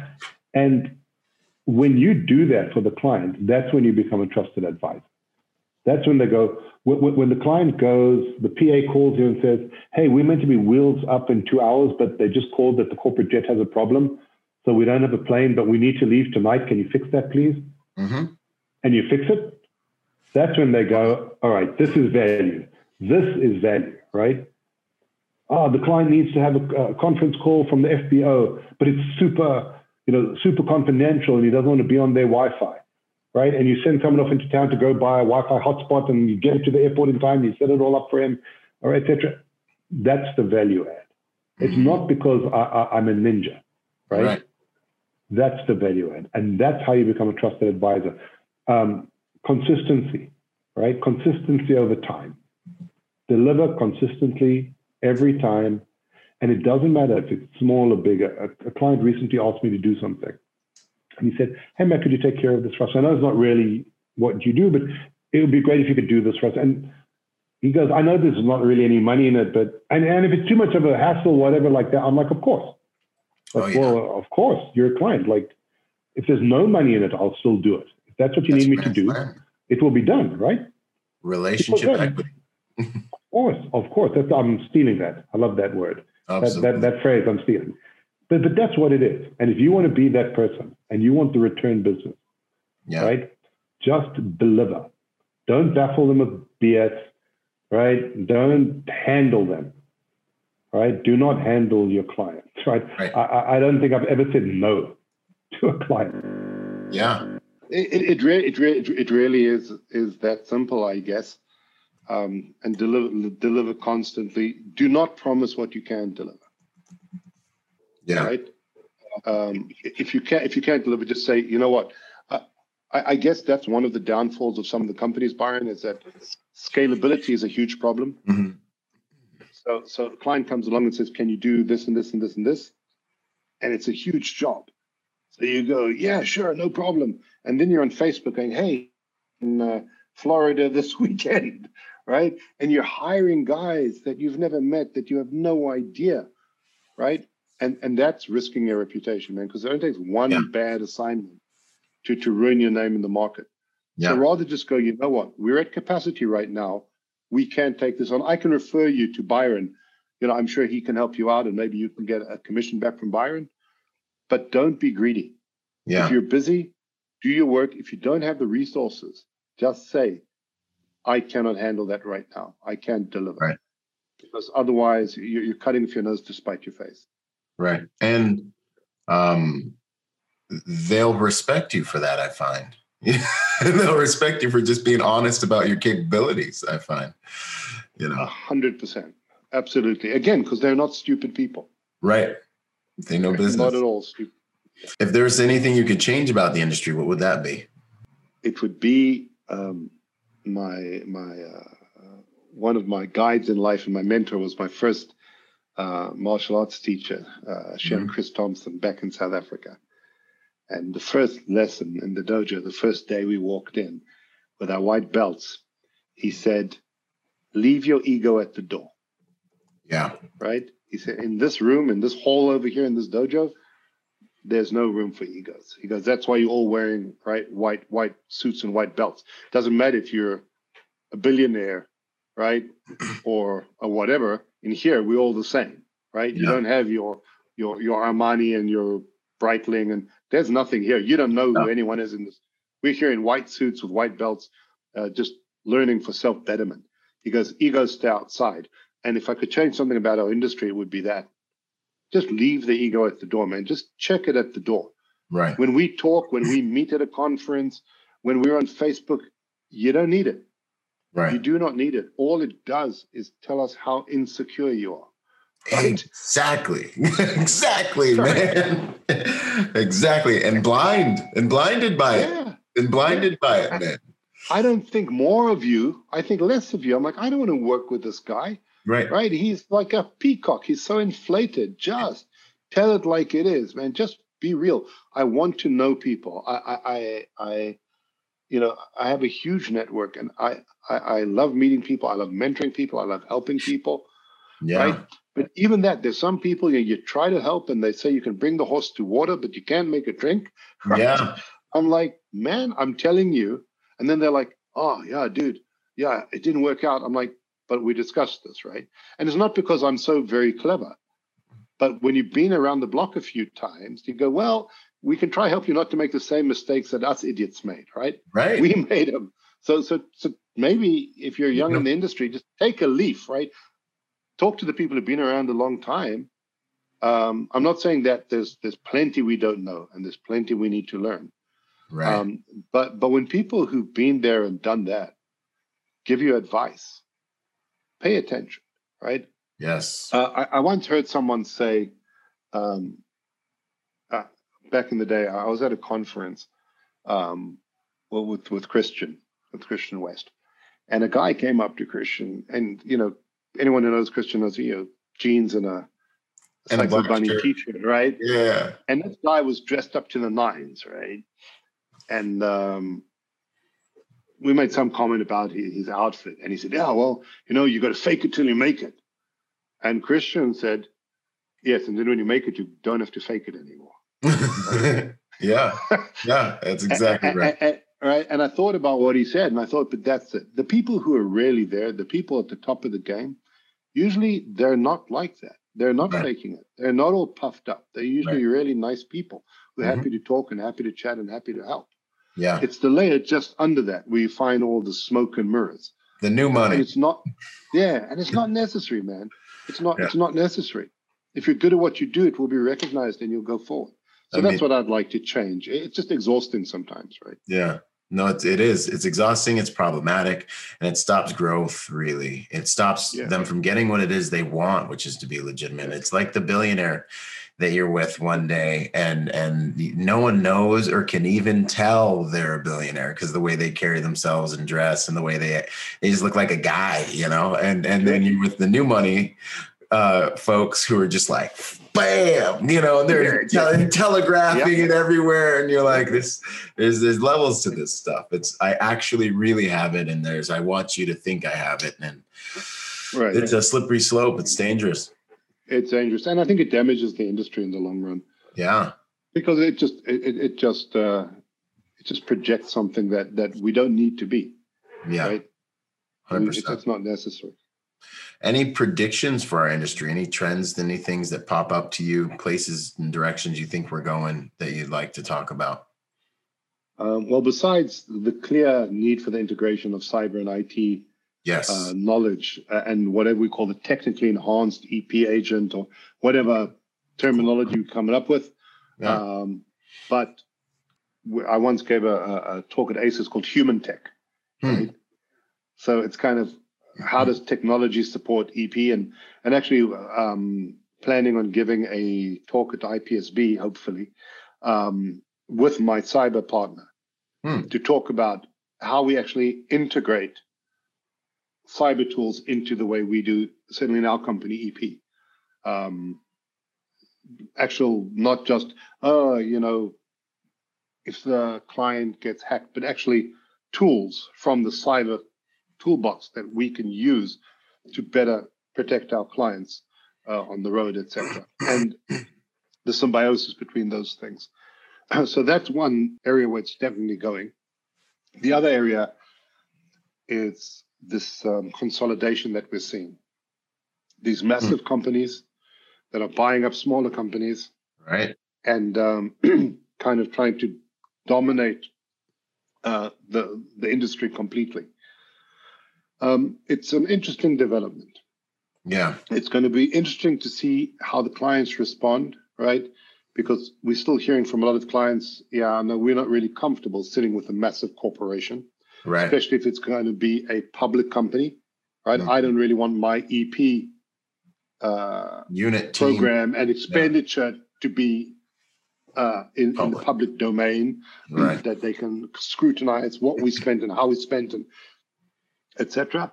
But there is definitely room still for the, for the small boutique companies who are giving personalized service, like you said, the trusted advisor. When the companies get too big, quality control is a real challenge. Yeah. That personal clients want to feel that they are the most important person, right, 100%. for you. When they call, they want my complete attention. They expect me to respond immediately. Yes. They don't want to get a different operator every time they call. They don't want me to get back to them tomorrow. They want to speak to me, and they want to speak to me now, and they want me to solve their problem now. Right. And the big corporations, from what I've seen, one of the challenges is they're not agile enough for our industry. Mm-hmm. An aircraft carrier can't turn as quickly as a speedboat. Little beats big. Yeah, and in this industry, agility and flexibility is everything. That's right. Neat. Yeah. Hey, Byron, I need you to get on detail on this tomorrow. Well, hey, Mac, you want to give an email address from your company? Yes. Call the IT department. Oh no, we need 2 months, and we need a requisition slip signed in triplicate by 17 different people to initiate an email. It's like, no, can't work like that, right? Right. Can't work like that. So I think that it's going to be interesting to see how this plays out. There's some very big players. There are other players emerging, kind of corporations who are buying up, kind of in this octopus way, buying up things and trying to make these huge organizations. But I said, I think for top-end boutique companies, like you provide, like myself, I think there's still plenty of room. I think the clients still feel much more comfortable with that. Right. And I think if the big corporations are clever, instead of making it a competition, they'd look to partner and go, hey, Byron, you're really strong in these and these and these regions. Can you provide support for us? Right. Right. But I'm not sure that's the way they're going to go. Yeah, that's interesting. No, that's good. That's good foresight. That's good feedback. What would you say would be the hardest lessons you've learned over your career? I guess in the early years, the hardest thing to learn was to keep your mouth shut. Yes. Right. It's you want to prove yourself. You want to show, you want to this, you want to that. I remember, so I'd be working with, really top clients, and they'd come out with the lead agent from the US, and they'd come to wherever we were working, and we'd be in the brief. And sometimes chief security officers from big corporations they don't share everything all at once, right? And they give you some information, and then later on over dinner, they'll tell you a little bit more. And so they'd say ABC, and I'd be, yes, well, but what about D, E, and F? And when we come there, and when we go there, because I wanted to show that I knew. Until I kind of felt that they were looking at me like, seriously, do you think that I don't know that we need to do all that stuff? You think Right. that I haven't thought that through. You think that I'm not going to ask all those questions. You think that I don't know my job. Right. Like, I didn't ask for the information about the medical facilities. It's not because I forgot, buddy. So you don't need to, tell me, Yeah. oh, by the way, I advanced the hospitals. He's like, I'll ask you for that when I'm ready. So at the beginning, certainly, I was over eager. I told you I'm a pleaser, right? Right. So I wanted to please, and I wanted to show that I did the advance, and I did all this, and I've got all this local knowledge, and I spoke this, and I did this, and then I started to understand that I'm just making an idiot out of myself. And that's not actually seen as added value. That's seen as immaturity, right? And learn that the lead agent is a lead agent for a reason, right? Right. So if it's, crunch time and there's something critical that you think was overlooked, then volunteer that information in a respectful way. Yes. And go like, hey, I don't mean to overreach, but actually the secondary route this morning on the news, they said that they're doing works on that road and it's closed. You probably saw that, but I just want to make sure that that it's addressed blah, blah. briefly. Yeah. Not like, we're going to be in big trouble, man, because of the secondary routes, right?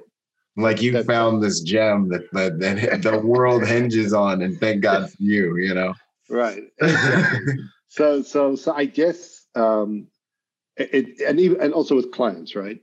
Yeah. Somebody said to me a long time, I was walking through the desert in Jordan, in the Wadi Rum. It's an amazing place. And it's a Fortune 100 CEO, and we're walking. And at some point, he calls me. He's like, yeah, man, come here. And he puts his arm around me. And he starts asking me, hey, so have you got a wife, kids? What's your story? Blah, blah, blah. Yeah. And because somebody had educated me earlier on, I answered, because don't be an idiot. He asked you questions. But I knew enough not to ask him about his wife and kids. Right? He's not talking to me because I'm special. He's talking to me because he's bored. Right? Or maybe he's interested. Either way, I'm going to answer, but no, I'm not going to put my arm around him and call him, whatever, and ask him about his life. Yeah. So learn to keep your mouth shut, right? Because often we step on our proverbial whatever's in our need to impress, like you said, and show, I've got all this info and this gem of knowledge that the whole detail would have crashed and burned if it wasn't for me. And then I killed the dragon this time. And then back in Nam, right? And they're like, right, just learn to keep your mouth shut. For me, that was at the beginning a hard thing to do because I so badly wanted to show everything that I could do. So that I guess would be something that took me a while to learn back in the day. It's huge. I learned the same lesson. It was like a distinct moment. Fortunately, I'm a really kind of sensitive person, so I pick up on non-social cues pretty quickly. Generally, I like to think. And I just remember a client asked me something about what we were doing, and I was like, "Oh yeah, it's this thing." And I went into this whole tactical spiel about what I thought I knew, and I just felt the client's energy was just like, just like, okay, and then I just was like. And it was like getting punched in the face. Like it was a moment where I was like, he doesn't care. He doesn't care about your tactical prowess. Okay. Give him the information he needs. Be positive and just keep your mouth shut. This is his conversation, let him talk about himself. Let him feel the cathartic release of, being heard and validated, and just shut up. And it's when there's so much inside of you and you want to prove, and you've done so much, because we come from these backgrounds where we've done so much and we want them to know our competence. It's really easy and slippery slope to fall into that. And be genuine while you fall into it too. Genuinely be going down the wrong path. We had a client who got fired. He was on a plane with a client.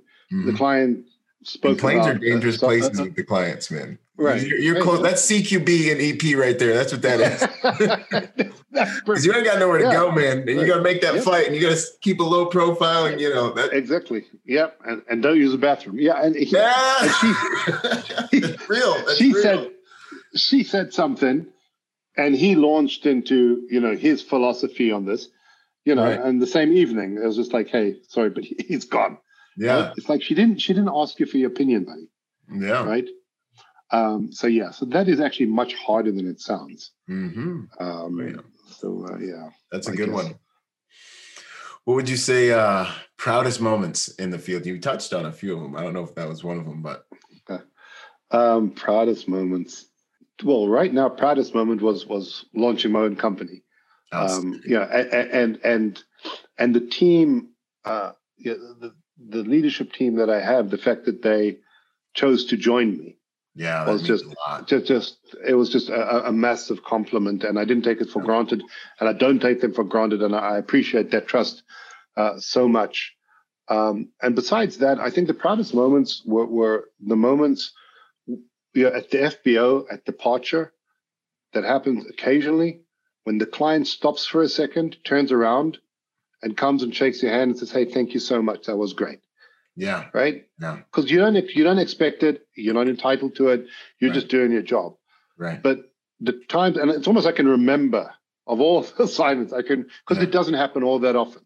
Right. Right. But when people at that level take the trouble to walk over to you and shake your hand and look you in the eyes and thank you, right? For me, that always kind of, put a smile on my face, and I thought, wow, thank you. Right. If somebody said to me once, all these people, they're just people, man, right? All these clients, all these principals, they get sick like everyone else. They go to the bathroom like everyone else. And I said to him, you know what? You're right. They're people. I said, but they're people who kind of shape the face of the planet. Yeah. Right? They're people whose decisions influence how we live, how we interact with technology. I said, so yes, they're just people, but they're kind of special people, right? Right. So I said, that does, and when you're in their proximity and you hear them speak and you see how they think, you understand that they see the world a little differently to you and I, right? Absolutely, man. And you got to respect that. Exactly. You don't have to like them. Right. You don't have to like them, but you have to respect them because they just have a genius on a level which was really biblical. Yeah. And for me, over the years, seeing that and understanding that these people, yes, they're humans like everyone, but they are kind of special. And they've kind of access to spaces in the mind and the brain and understanding that average people just don't have. And that shouldn't be taken for granted and should never be disrespected. You don't have to like them, but so for me, when a person of that caliber knows my name, right? Says, "Hey, Mac, thanks, that was great." I don't mind saying, I feel like a 5-year-old getting patted on the head, right? 100%. By the teacher. I go like, that feels really good, right? Absolutely. And why shouldn't you take your moment in the sun and feel good about that you did a good job and you delivered, right? Yeah. That's okay. Don't put it on Facebook. Right. Don't put it on social media. Right. Yeah. But for you, right? Right. You can enjoy that moment, right? You deserved it. So why not? No, that's good stuff. And anything other than really, I hear guys say those things too about principals and clients and being like, oh, well, they're just this, that, and the next thing. I'm like, that's a protection strategy. That's you trying to minimize and like fit them into your little psychology in a place that won't scare you, But I always say it's like trying to exist with like a pet lion, It's like the second you don't respect that person because you think they're so human, they're just so human. That's when that thing can turn around and just eliminate you, Yeah. So every day I'm with a principal or client, I look at it as this could be my last day with this person if I don't honor this relationship properly. 100%. 100%. And it doesn't take much. Yeah, it doesn't take much for you to be disappeared. Right? Oh, yeah. And I can be the most legit ninja Death Star throwing, sub-second draw having, battle man who doesn't have a job like exactly. And then there's another tough guy taking my spot. Right. And if he's a thinker, then maybe he'll be there longer, Exactly. You're so right, Byron. And some people learn that too late. Yeah. Yeah. And it's tragic. Some people learn that too late. Because I've seen guys that, some of the best, like guys that I would go into battle with, link arms with, but, and that are genuinely good people, but just didn't figure out the social dynamics of navigating this world. That's right. People can't get out of their own way. right? Yeah. Mm-hmm. And that's why I said that the ego thing, it's just check it at the door, man. It will make you so much better and easier to work with, and so much more kind of appealing, right, to clients. Because you're not going to impress them. Well, because the bottom line is, the client, the guy who hires you isn't usually the principal, right? It's the PA or the CISO, right? Yeah. And if he's the chief security officer, by the way, he's also been there and done that, right? Yeah. He's also an ex-military or EP veteran. So why is he going to be impressed by your ninja skills? Yeah, he's just an older ninja Viking. Yeah, exactly. Yeah, it's so really right. Yeah, no, it's a character. They're looking at your character while you sit there and talk about yourself. If they're smart, 100%. Yes. Yeah. Good stuff, man. Outstanding. Let's see. Do you have anyone you would nominate to be on the podcast? You know everybody, like who's the guy that no one even knows that's just been behind the scenes doing, there was a guy I met with Christian once that was like French Foreign Legion, and I could just tell he'd been around the block, man. I lost touch with him, but do you have anyone that you think would have some great things to say, some good contributions? You can get back to me on it if no one comes to mind. But so I actually do. Yeah. Although I don't want to, I'll come back to you because I'd rather ask him first whether he would like to do that. Yes. But I was gonna say Ivor if you hadn't had him yet, but you. Oh yeah. Because, but you've had him. But yes, I do have someone in mind. I will ask him if he is interested, and I will speak to you offline about that. Outstanding. Good to go. And it's like two sides of this. One side is there are so many professionals that are amazing that I haven't gotten to yet. So I thought I'd run out of people to interview, but it absolutely hasn't happened. And the other side of it is some of the best people, they're the silent professionals, and I respect that. And that's awesome, and I'm trying to like bait them out to get out here, and get on the podcast. Yeah, it's good. Let's see here. Favorite quote, mantra, saying. You've dropped a couple during this thing. I've been taking notes. But my favorite is from my late father, which is, if you don't take a ticket, you can't win a prize. Yeah. Right? Love it. Buy the ticket. Just get it. Just get out there. Do it. You want to do this course. You want to get on this detail. You have an opportunity. Just take the ticket, man. It's like Sheryl Sandberg said, if somebody offers you a seat on a rocket ship, don't ask if it's aisle or window, right? Right. Just get in there. I love it. Get on, right? Yeah. Get on. Don't be an idiot, right? So my dad's philosophy was the same way. It's like, hey, if you have an opportunity, man, just take it. Go for it. Believe in yourself. All the mantras. So I'm also a realist. I'm like, yes, if you're tone deaf and you can't sing, no, you're not going to be the next Beyonce, right? Right. And no matter what mommy and daddy tell you. Yeah. But, right? Yeah, exactly. But be the best you, right? And if you're in this industry, right, educate yourself, network, hook up with good people, right? And believe in yourself, because that's the only way you're going to go further. Right? I said, punch above your weight class. Yes. Take on something that's a bit challenging. Make sure you have the support, right? So that you don't, fail. Right.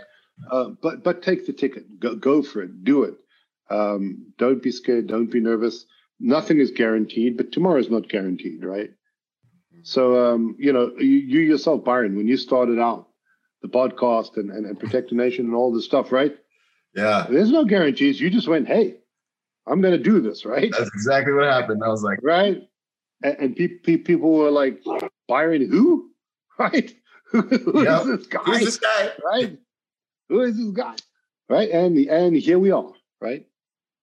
So you're kind of living, breathing proof, right? 100%. I'm 100%. Take the ticket. Believe in yourself and choose a path and just, do it. Just, I don't mean to quote, Mike, but just get on with it, right? Yeah, there's that nice line that says, a year from now, you're going to wish you started today. That's the truth. That's the truth. Right? Best time to plant a bamboo tree, man, is right now. Yep. Damn straight. So, yeah. No, I love it, man. What was I mean, with the things that I've done, that has turned out to be made all the difference. I don't know if it's because I'm a little bit like I'm dumb enough to be like, like, you know what? I think I can go on ahead. But confidence comes from experience. Confidence comes from your relationship with yourself, proving to yourself and being willing to fail, because the obstacle's the path, the failure's how we grow. Like this is the thing. We get out of our own way, and fortune does favor the bold, man. That's absolutely. And I'll take you a step further, Byron. That failure, right, is so relative, right? So there was a book I read, I think it was by Gordon Forbes, old Wimbledon champion, and he used to say that when he practiced, if he served and the ball went out, right, he'd go like, all right, I hit that well, good speed, good spin, whatever. It was a little bit long. All right. He said, I wouldn't allow myself to think in negatives. Oh, that was long. Oh, that was good. Oh, that wasn't good. Right. So what is failure? Right. Yeah. It's just an experience. That's all it is. I don't even like that word. Right. Yeah. Somebody said to me, I've been thinking about all the mistakes I made this year. I'm like, what mistakes, man? Whatever decision you made obviously made sense at the time. Right. Because that's why you chose to do that. You didn't think it was a mistake, right? It was your experience. You chose this path. You went down that path. You thought, actually, maybe I should do something else, right? But that's not a failure. Yeah. That's life. That's a journey, right? And who are we to judge whether that was a failure or success? Maybe I needed to go down that road to get to this point. Mm-hmm. So was that really a failure? Right. No, it was just a stepping stone. Right. Right. So even that word failure, it's like, well, what does that even mean? Mm-hmm. Who gets to decide if it's a failure or not? Right. Yeah. Because when you look back, Dwayne Johnson has a saying, the best thing that never happened to me. Right. Right. You sometimes think, I need this job. I need this detail. You don't get it and you're all bummed out. And then a week later, you get something else and you go, oh, wow. If I'd gotten that, I wouldn't have gotten this. And this is much better. Yes. Right. So just accept everything with love and with understanding. Yeah. Right. Don't beat yourself up. Don't get all down. Don't get demotivated. Don't get depressed. Just go, okay, that happened for a reason. Mm-hmm. Say, and keep moving. Yeah. Keep moving, cut wood, draw water, however you're going to say it. But just, just move, right? Just move. Yeah. Don't judge yourself. Yeah, the path is where the value is. Sometimes you win, sometimes you learn, but you stay on that path, man. It all serves. It all serves you in the end. It's all providence, actually, in the end. Yes, it really is. Yeah, it really is. It's our minds that limit the game, and just we get in our own way. 1,000%. Yeah, I love that, man. Good stuff. Any habits you'd say people should consider implementing that can make them better people, better protectors? Do something else. Have a hobby. Yeah. Right. That's not the gym or the range. Right.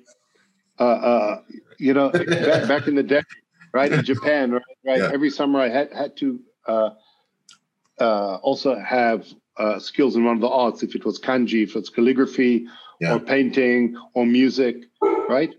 But do something else. Have an outlet that isn't connected to protector, to warrior, to right? Whether it's reading, whether it's meditation, whether it's horse riding or playing sport, well, it's not even sport, but like team sport or music or art or anything, or building models, right? But do something else. Expand your mind, expand your world, right? Oh, that's who I am. It's like, no, that's not who you are, right? It's what you do. Yes, it's in our DNA, right? But this is, and we can't turn it off. Yes, we're at a restaurant, we're at the airport, right? We just can't turn it off, though. Right, exactly.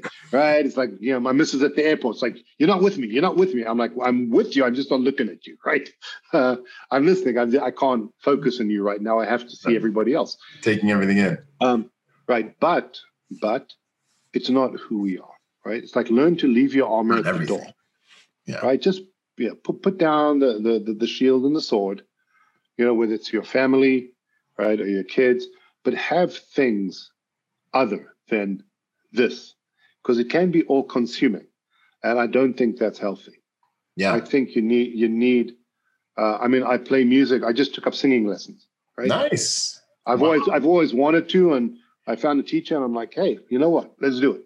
Yeah. And it's for me. And it's an hour in the week where I go for the singing lesson and everything else stays outside, right? And I'm not thinking about EP, and I'm just in a different world, right? And it's so therapeutic. It's so stress relieving. And it's important because we live high stress lives, especially in our industry, right? It's crazy. And we have the responsibility of being protectors of human life. It's not a small thing, right, that we do every day. It's actually a huge responsibility. So it does take a toll, and it is stressful. Yes. So find an outlet, find something else to switch off. It's important. Yeah, no, that's really important. That's a key to longevity. And what I think can happen, and I see happen, is if everything is just protection person centric, you can build a false identity out of it. You fail to see the multidimensional nature of who you are as a person, really.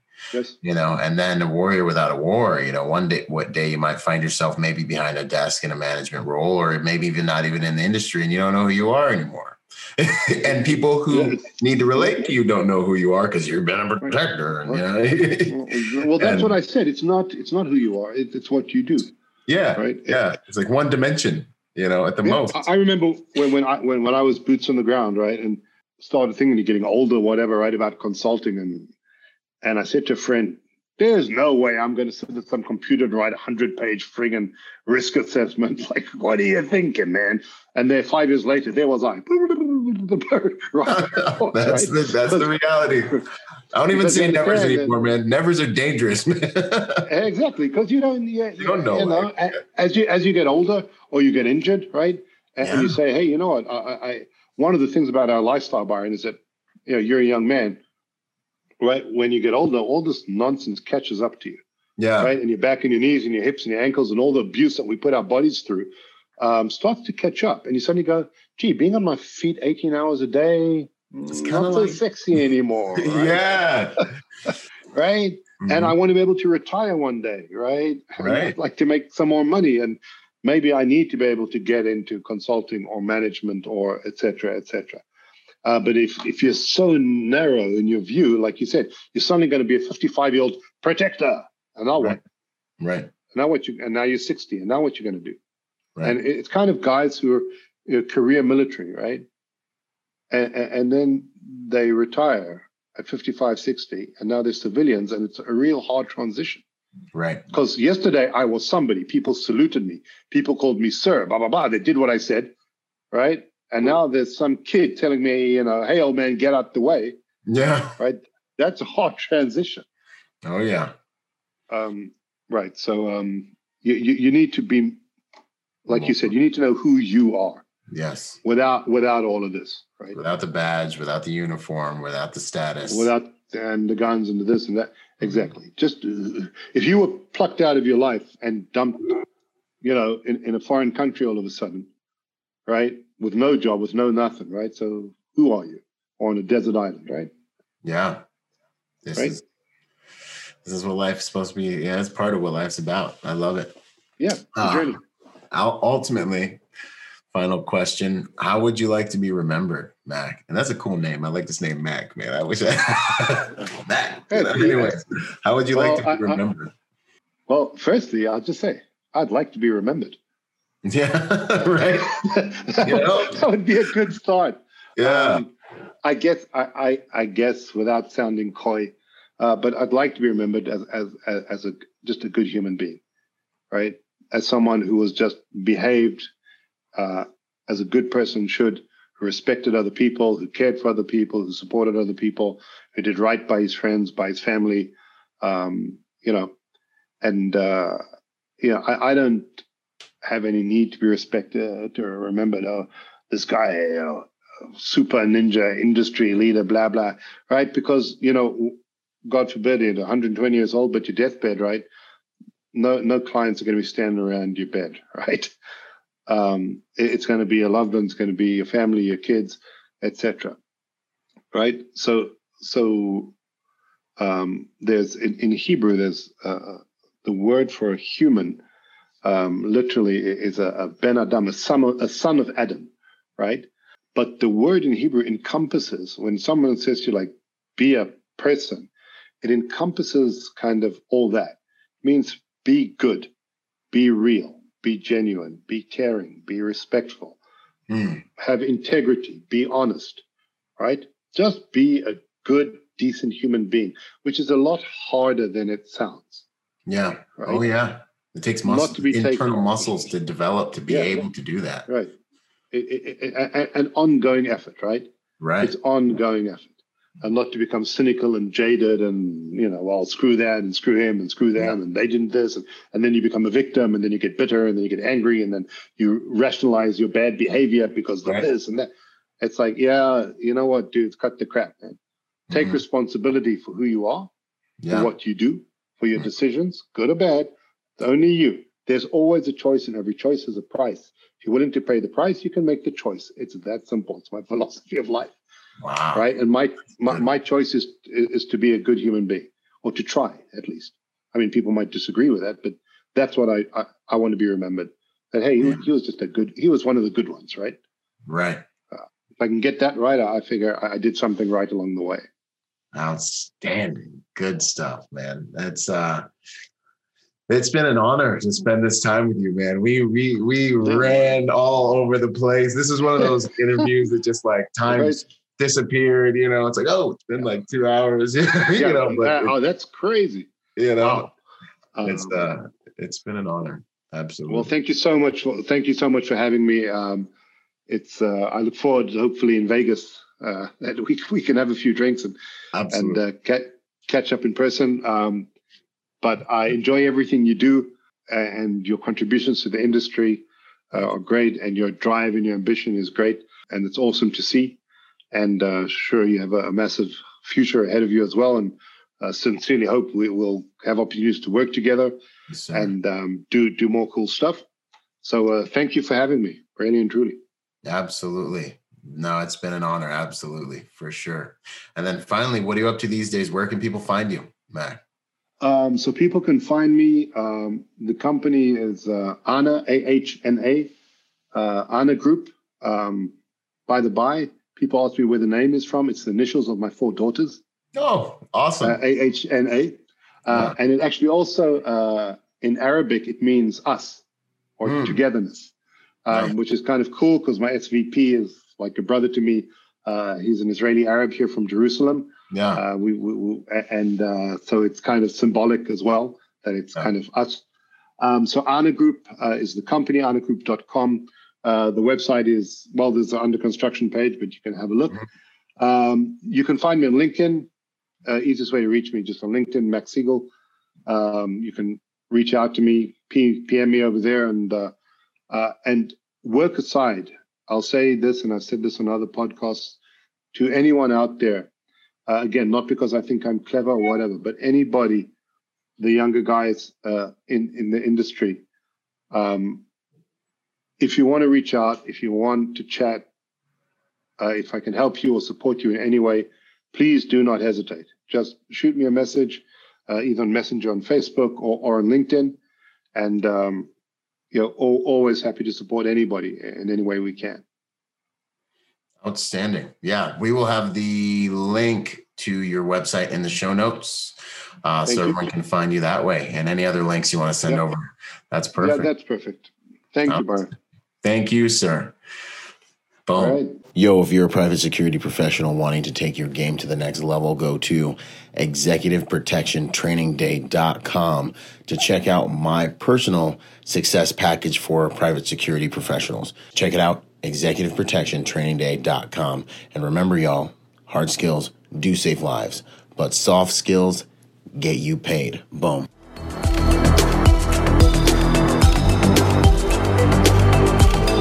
Boom. And to support this podcast, go to executiveprotectionlifestyle.com and contribute to our Patreon account. That Patreon account is what helps me make this podcast possible, contributing to this brand, what we're doing here, making it so that I can bring better guests on, making it so that we can plan more events and just expand the contribution to the private security industry, and also to making America a safer place. Do whatever you can, contribute whatever you can, because it makes all of these things possible. Thanks for those contributions. Yo, and before we go, I got a shout out to the sponsors, starting out with Primary Weapon Systems, PWS. They truly are the evolution of the rifle. Use Byron for 10% off. Grayman & Company, the most comfortable tactical suits in the game. Use Byron for 10% off with them. Until the next podcast, this is Byron Rogers, protector by nature and by trade. Out.